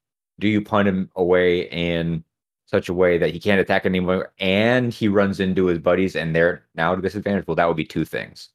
So now, in Ashes, that's how you would gauge that. It was just like you get to describe one narrative occurrence, and then it's similar to Houses of the Blooded, where they have like a sort of yes and thing um for their dice successes. So like every time you get a success in their thing, you get to add another clause to your sentence, basically. So I can see it's the similar to reason. that, but it's more constrained than Houses of the Blooded system because I force the players to set priors and stakes. So Yeah, I can definitely see the reasoning behind this, and it's not a bad setup. It's also, again, it just doesn't feel like enough for me either, because it basically breaks everything down into essentially advantage or disadvantage again.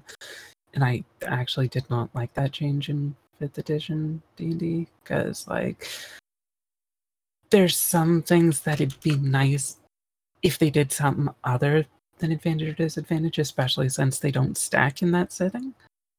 So it's like, I think maybe you're misinterpreting what I'm saying, and as far as how the mechanic works. The what advantage or disadvantage was conferred are bits, and the bits are translate into narrative. So okay. It's not just like you get this bonus because of narrative. It's you achieve success, therefore you get to narrate thing. And the narration, so like inside that narration, you can do all the wacky shit that you like.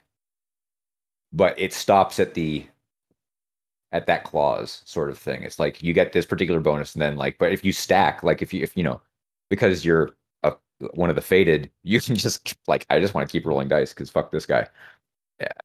Yeah, see, And then you can just you can literally knock somebody through a mountain if you wanted to. You could just like watch this and hit them thus, and do something really insane if you wanted. But then the consequences of that would be fate would maybe rebound in a bad way for you. Who knows? Yeah, the issue is that doesn't have, like, that standardizes the effects. It does not standardize the action. Like, I actually think I prefer standardizing the action rather than the effects. So it's like, if I am capable of punting the kobold, we'll say, 10 feet, we'll say. Mm-hmm. In one scenario, that's enough that I can punt them into their friends. Okay, that's great. In another scenario, they were standing near a cliff. I punted them off the cliff. Right. I don't assume stasis. Yeah. So I don't assume a static character that has capabilities. Right. Because that's not how things work. So you don't know you can do the thing until you try. So I never outline players' capabilities. I don't add that way in terms of this is what you get if you attempt a strength thing. You can lift 100 pounds. I do not say anything like that because that is a delineation of fact, and that's not something the game does.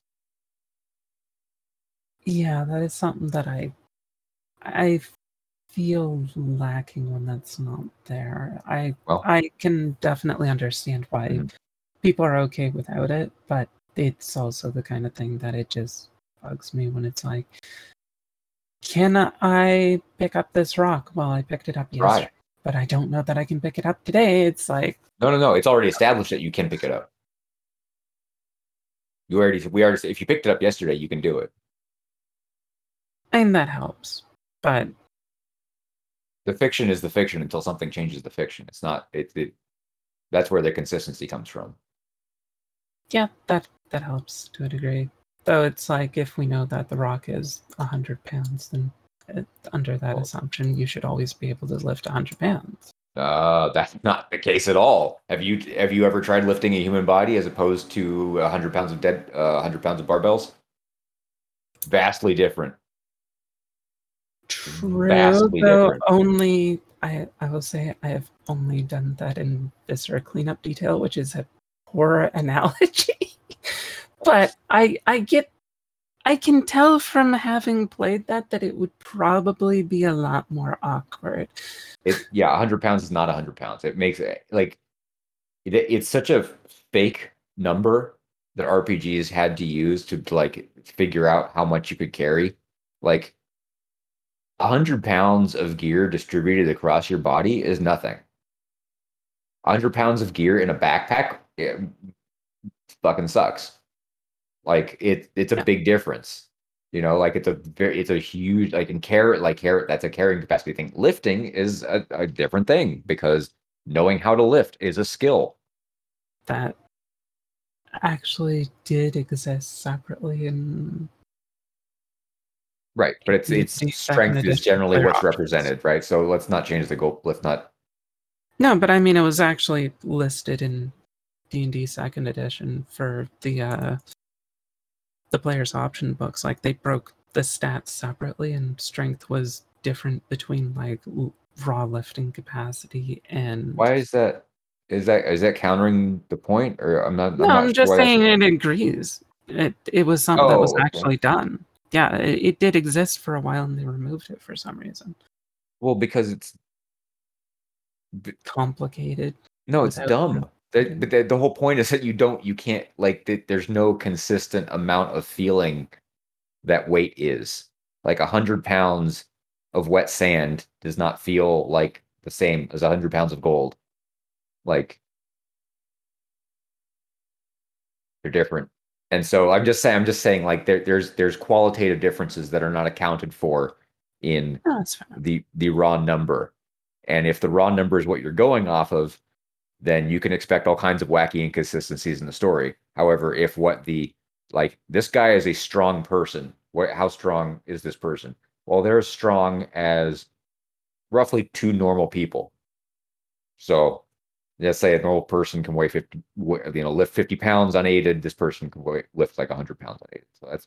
So now we have a ballpark, and now we can say like, oh, this door is stuck. Well, this guy is like two guys. Now he can try and force through it without too much effort. Like, that's the consistency that builds, that you should build up over not by virtue of the fact that you're writing stuff on the character sheet before the game, but by virtue of the unfolding of the story builds the consistency, not a number on the character sheet.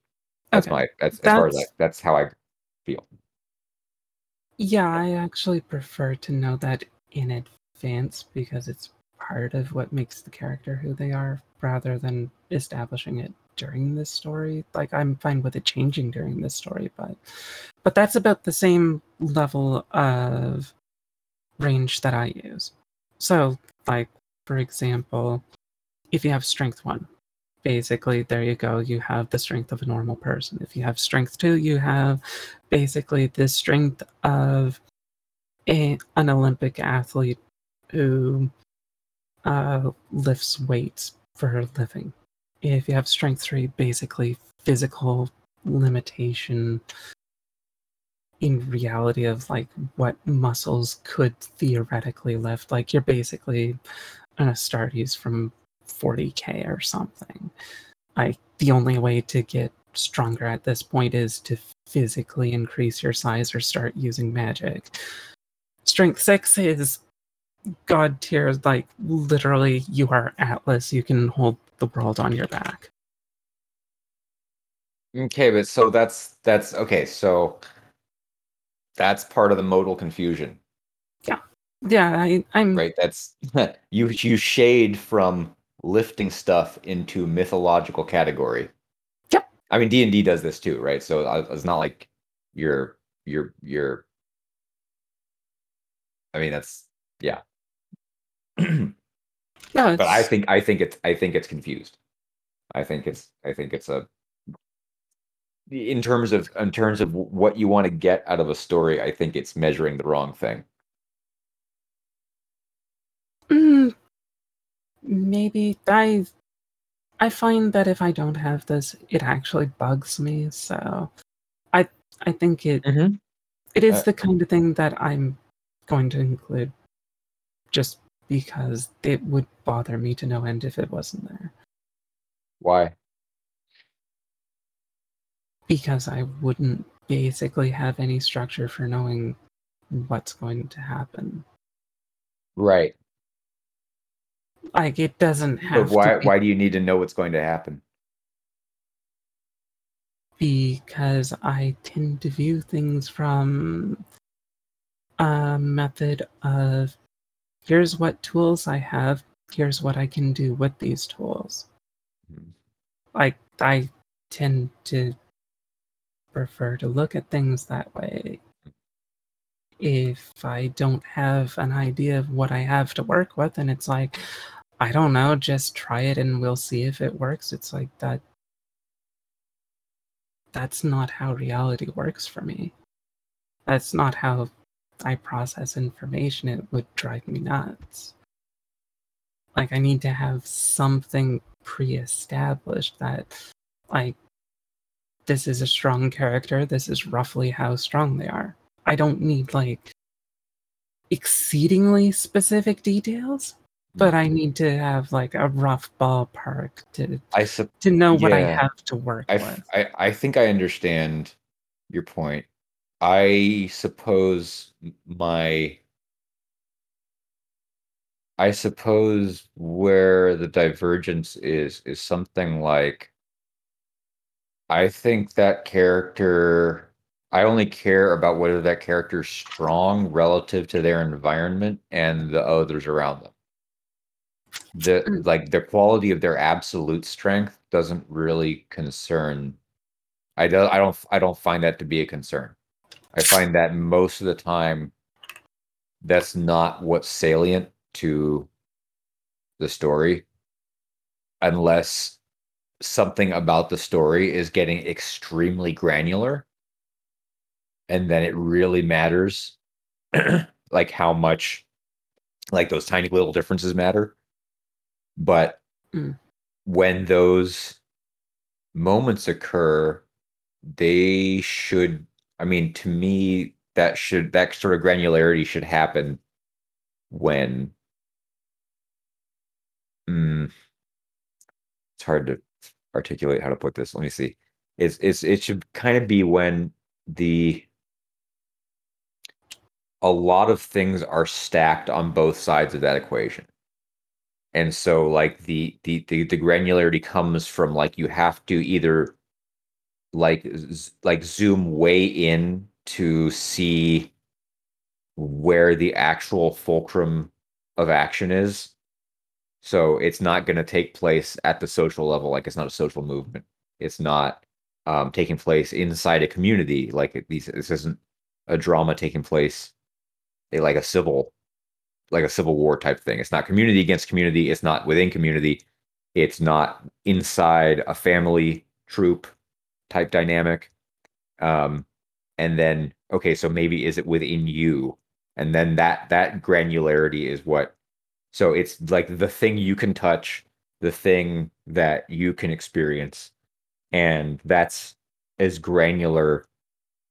Like when you go beneath that, then you're getting like okay, so fine tuning of I don't know what at that point, like fine tuning of skill, like fine tuning of skill differentials between people. Yeah. Um, Well, I like mean, that is kind of a big difference between our games too, is you're looking at like a group of people mhm. and and zoomed out a bit more because of that, whereas I'm focused very heavily on the individual and what they can do to change the world around them. And if you don't know what tools they have, then that makes it very difficult to determine how they can change the world around them. Unless you Yeah. basically say anything goes. But it's like it's more it's a much closer view of how I'm looking at things, just because it's very heavily centered on the individual.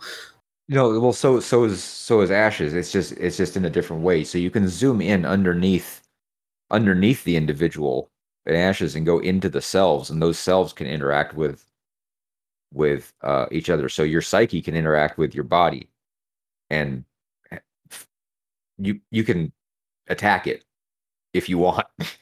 uh, and you can make it do stuff. Uh, and but that would be if but the granularity between people is accounted for inside those realms. So like the values you have inform your professions, and those in turn inform what actions you're good at, and those are a stack. So if somebody has the value and maybe only 1 point in the profession and then doesn't have any more, you're probably going to be better at them by default.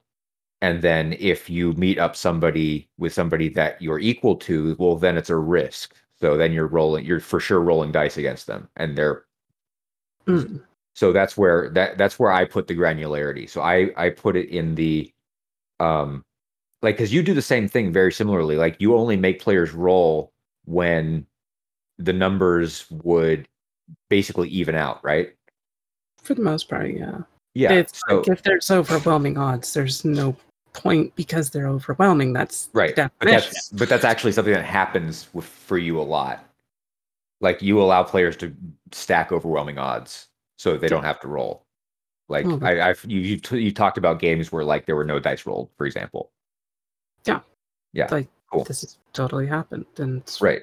fine. Like I want people to think about the concept of things as it's not that you can't do this. You might be disadvantaged in doing this, but you can Mhm. still go out of your way. It's like to stack enough things in your favor that you'll still succeed. Right. Like, it's So you we put the granularity in a similar spot there. Mm. So where I put it like in the spot where it's like, okay, you've got all these advantages, and now something else, not maybe not, it might not be a somebody, it might be something or a situation has enough stacked against you that you now are put in the situation where you've exhausted your capacity, and now you have to like push yourself, and you don't know how it's going to go, right? So it's the granularity for me comes at the point of uncertainty, and I only need to zoom into the place where that uncertainty is. So it only concerns I only need to care about the scope where the uncertainty occurs. So if the uncertainty occurs at the social level, that's where the roll takes place. Mm. Right? Because there's no because if there's two communities and those communities are fairly coherent, but now they're going to fight each other, well, that's where the conflict's happening. The conflict's not happening at the communal level; it's happening at the social level. Mm. So that's where the granularity comes in, and so if they have similarly stacked advantages, well then they're rolling dice against the other community, and that probably that's gonna suck for one of those guys. Yeah, I think that's also important too. Just Mhm. in games in general, like the thing for social stuff. Like Mhm. there's so many games that try to do social combat and they use the term social combat, but Mhm. then they try to apply it to like everything, and it's like it doesn't make sense a lot of the time. Like I don't even like you don't even use the social mechanics in the game if or at least not for my game if Mhm. you're not trying to convince somebody to do something they don't want to do. Like if they want to do it, then it doesn't really take effort to convince them unless they're like trying to pretend that they don't want to do it to get something out of you, in which case that basically acts as if you're having to convince them. It just might not take much effort in that case. But the point there is, like, if you're doing like any kind of social stuff, you only roll the dice if it's actually difficult to get to convince them of a point. But what? Okay, so right, but you make it a point, right? You make it like point by point. Usually, yeah. Okay, so that's I feel like you've just recreated social combat then, because that's In a way, yeah. okay. I'm fine with that for what it's used for. Like, if you are actually trying to convince somebody of something, like you want the guard to leave their post and you're trying to talk them into it, it's gonna be kind of difficult. Like, you need some way to actually convince them to do that. Like, it's not just you walk up and say, leave, and they do. Like, you might be able to do it if you, dress Yeah. up as, they're as a commanding officer or something from the area. Like, there's a snap inspection. Like, they heard that there was going to be like some bigwig coming around today, and you suddenly show up as the part and you start barking orders at them. You might be able to convince them to leave their post. But yeah, it's the kind of thing that I think it's fine to have granularity for that kind of thing, and I think it's fine for even social combat as a concept to exist. It's just, you shouldn't apply it to everything. Like, it's not every single time you're talking to somebody, it doesn't mean it's social combat. I don't think anybody runs games like that. I have seen people do it. I have seen people where anytime you're talking to anybody, they took that to mean that, oh, roll charisma. Okay, well, That's not how this is supposed to be done, but okay, well, I don't know how to address that. That doesn't seem reasonable to me. no, it's not reasonable. That's the point. I mean, that doesn't seem like a reasonable. It doesn't seem like even I don't even know what to do with that information. That I've never even. I don't know. I guess that can happen. But that seems very far-fetched to me. I've never heard of that. I don't know. I keep saying like I've never heard of that, but it's just like that's my anecdotal experience. I don't have like a broad Well, survey I of have- groups, and nor do you. But it's No. if you're telling me like you've I don't know about internet stuff, like, because I've read some crazy stories of games on the internet, but I don't take those as data in No, any regard. one of these would have actually been actually two of them would have actually been people I've played in person with. Okay. Wow, that's disturbing. Yeah, Okay. I've had some really bad experiences with not just D&D, but actually that was actually D&D in both those cases. But yeah, that I don't blame the game for that though. That was literally just some very awkward people to play with. Right. So I just feel like I feel like addressing that as a design thing is not reasonable. Like, you can't, if you're going to include rules, right, for how social interactions go, uh generally speaking, there's guidelines about when to apply those rules. So, Yeah, read them shits. I don't do that. The way Ashes would have that work, the guard situation is, if there's a place you're trying to infiltrate, and you send a sneaky dude, and you look at you lay out all the factors and the stakes and what you're willing to risk and all that stuff, and it comes to the point where you've either succeeded because you've stacked enough advantage, if you've given up enough to get this guy through, or you're there and you're like, okay, it's a risk. What do you do? Um, it the roll happens, the power is totaled up on both sides, and then you say what you did for each factor. Basically, you get to tell the story of what happened in the aftermath. So it's always like these threads are encounters are in hindsight.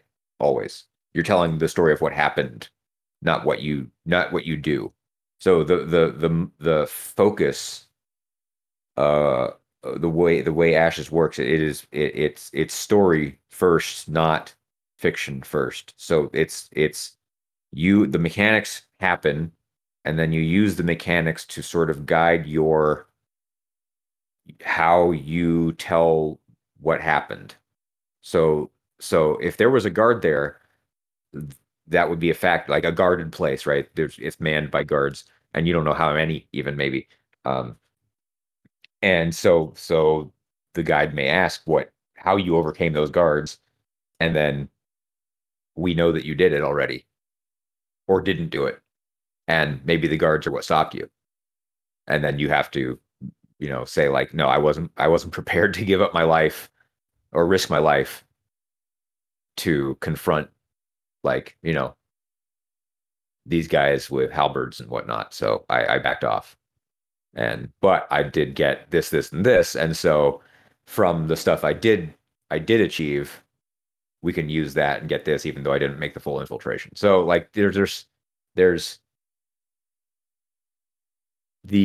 what I've tried to do is eliminate those points of those full stops, those failure points, by allowing players to backfill, like justify after the fact what happened.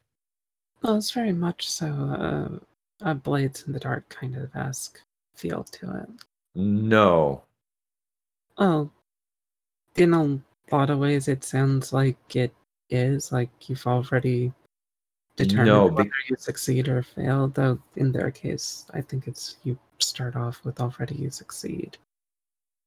No, it's not like Blades in the Dark in that I'm not okay, maybe. Well, let me think. How is it different specifically? Because in my conception, that's sort of backwards from how Blades in the Dark does it. Because Blades in the Dark, you describe the fiction of what happens, what you're doing, right? The action taken, the thing you're about to do, and the situation you're in. That's your position is like whether you're in a controlled, risky, or desperate situation is key, and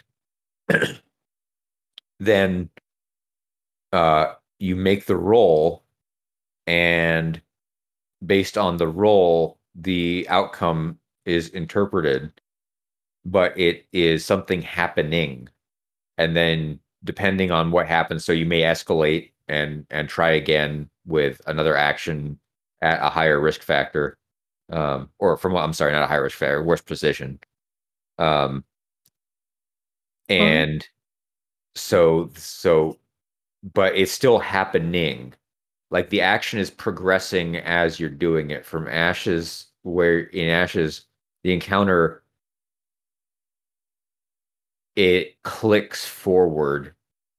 Like because it's somewhat asynchronous, the scene is wrapped up. So in Blades in the Dark, like you have the heist and the downtime. No, I realize that. Just to clarify, I mean it in the sense of like when you go in, it's like, okay, you encountered this problem, Mm-hmm. You've already solved the problem. You brought an item with you to fix this. Which item did you bring with you and how did you fix this? Is basically looking at a past event that had already happened. Oh, you're talking about their flashback mechanic. Yeah, the flashback thing is. I see. Okay. It seems very similar in that It's regard. It's somewhat not similar to exactly the same. No, you're yeah, in that it starts with, well, no, it's not really like the flashbacks because It's not exactly the same, no. Like, it's the flashbacks are still happening as a new. You encountered a new thing. Right. What did you do in the past that you you prepare for it. prepared for this? But Yeah. you're still encountering this thing in the moment. You're doing Mhm. it in a different time frame where like this Yeah, is it's the it's entire it's it's very action oriented. Yeah. Whereas That's- Ash is only action oriented at the risk portion. That's where it's most like Blades in the Dark, where you don't know what's going to happen and then you roll the dice. But that's not, you are trying to minimize those because those are, well, maybe you're not trying to minimize them, but they can be costly. They can be very costly. And so there will be there. It depends on how risky the players want to play it. Like that's the thing. So in Blades in the Dark, it strongly incentivizes the risk to take the risk because you get experience only when you attempt desperate actions. Um, Ashes doesn't. Ashes has outcomes for both of those things, whether you're risking something or not. But it doesn't incentivize. Like you get the same thing whether you do it one way or the other. Like there's if you want to progress faster, you will take more risks. But that's just the nature of reality. That's it. You will try and do more with fewer resources, and it will sometimes fail catastrophically. Yeah, that sucks, but I understand why. Like But you are building your game in such a way that you're going to be stretched thin. You will not have the ability to do everything. And if you try, because you can try to do everything, you just things will go wrong because you didn't dedicate enough resources to them, which is perfectly reasonable given the situation. Mhm. I actually don't see a problem with that. It's not quite the focus I have for mine. Like, No, you're looking the at focus things is totally different. Yeah. like you're totally looking at it from like this has already happened. Here's the story of what happened. I tend to like to look at things in the sense of here's a situation that you've encountered.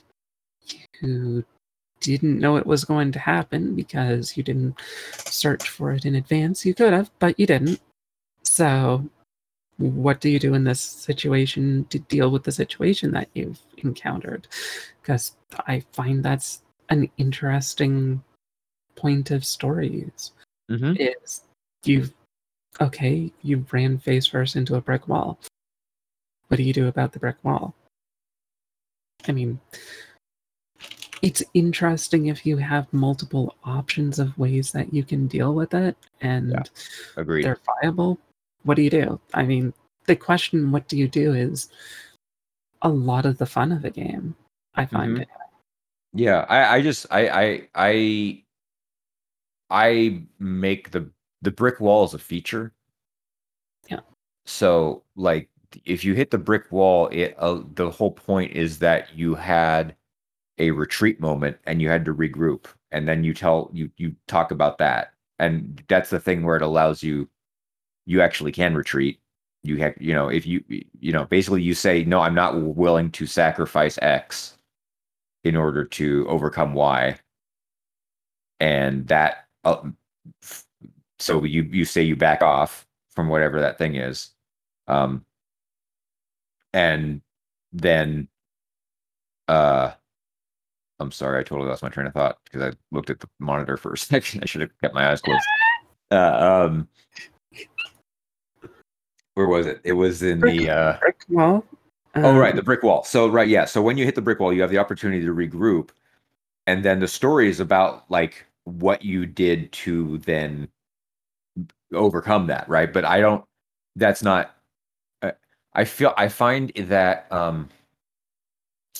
what I am trying to do there with making the brick wall like the end of that particular encounter and allowing the player to say like, oh, that was too much, I need to back off and regroup, is I'm trying to allow for the distance between um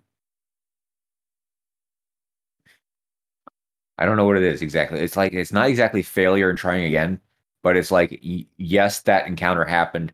Yes, you can learn something from it. That still gives you experience, and you can try coming at that same obstacle a different way now. So maybe you didn't know enough. Maybe you need to explore and have an exploration encounter. So you need to find out more about this thing, or um, maybe you were insufficient or your troop was insufficient and you need to evolve something. And so your encounter is going to be about how you change to overcome this thing, or perhaps um, you need to engage with the group and figure out what the situation is a bit better. Like you need to uh, uh,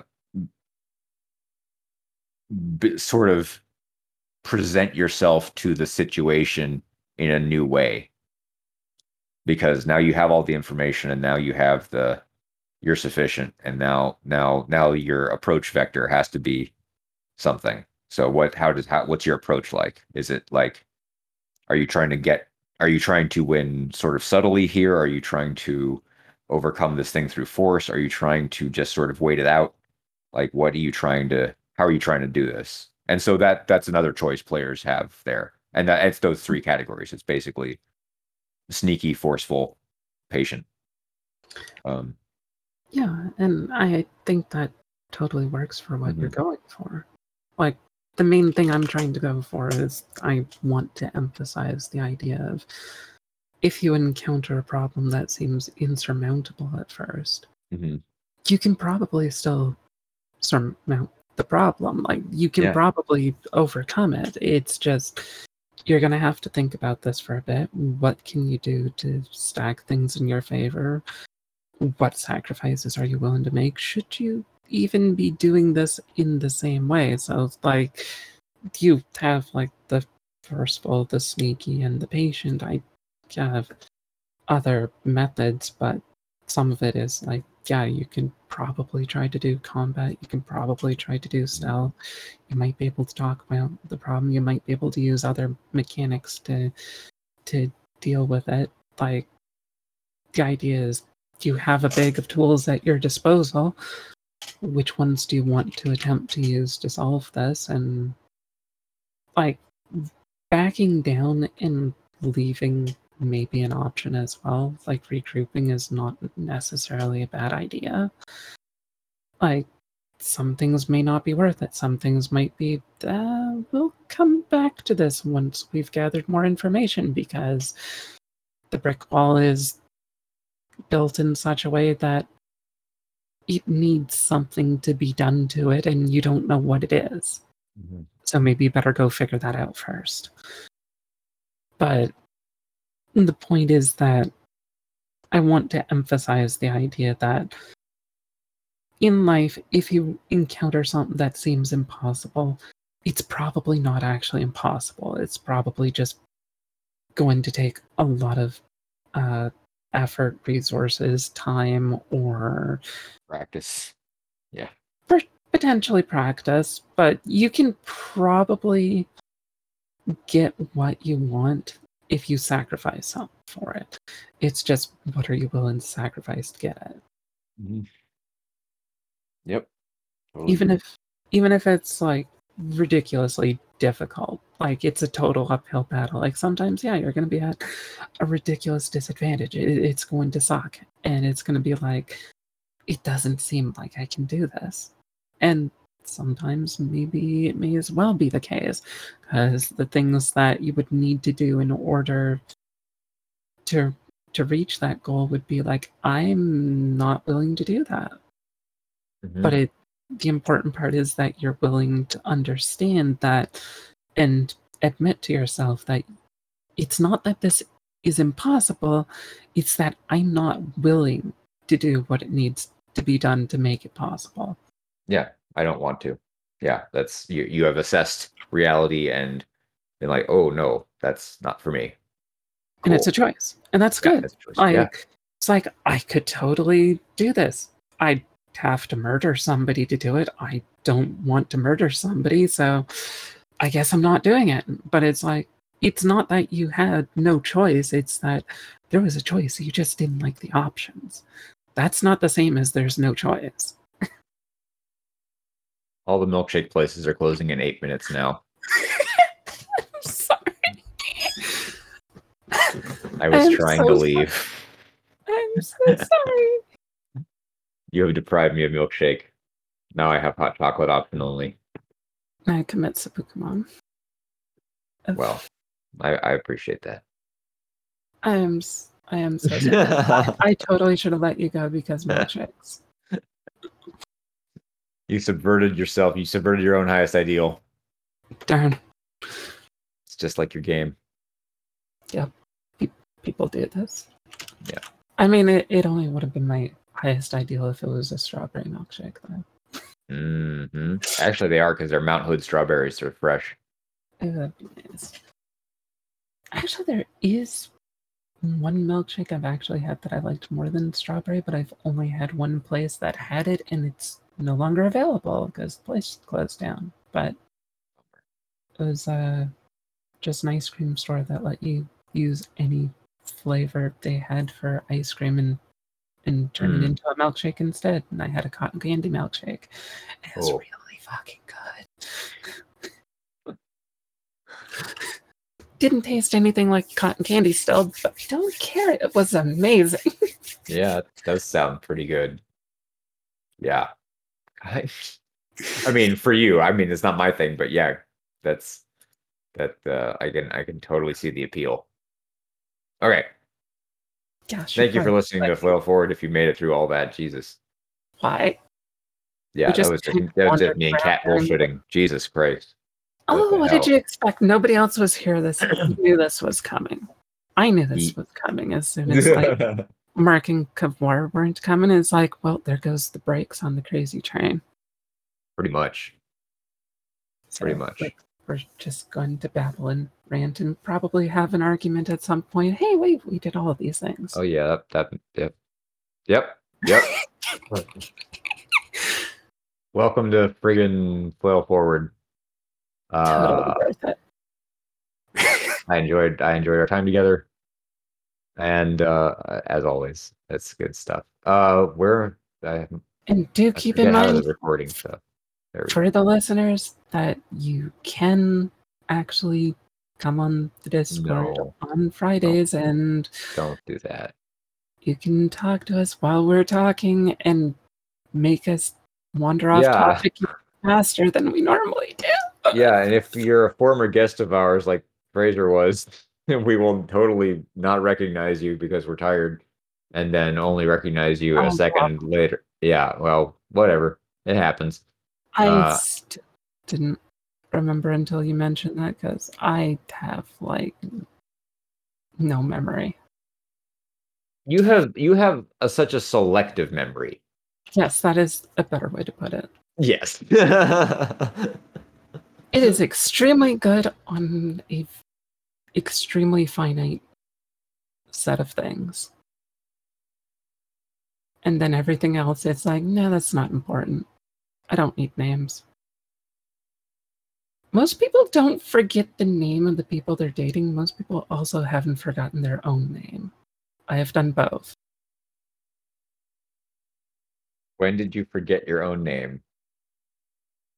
Was this in court or did it matter somewhere? No, it was like a long period ago, then early teens be about 13, 14 or so, and basically just really shitty situation. Just changed everything to talking in third person using a character name instead, and just avoided talking about myself properly for a few years. And Oof. if you don't use your own name for a couple years straight and you're always referring to yourself as something else, then you can actually forget your own name. Fair enough. Yeah. Well, I'm glad you made it through that eventually. Yeah, I was kind of looking back on that, but yeah, it's weird stuff. Mm-hmm. Well, we can always talk about that sometime. Probably not on Flail Forward. Probably not, no. Yeah. But yeah, it's just very odd memory issues. Mm-hmm. It's a I good understand. figure.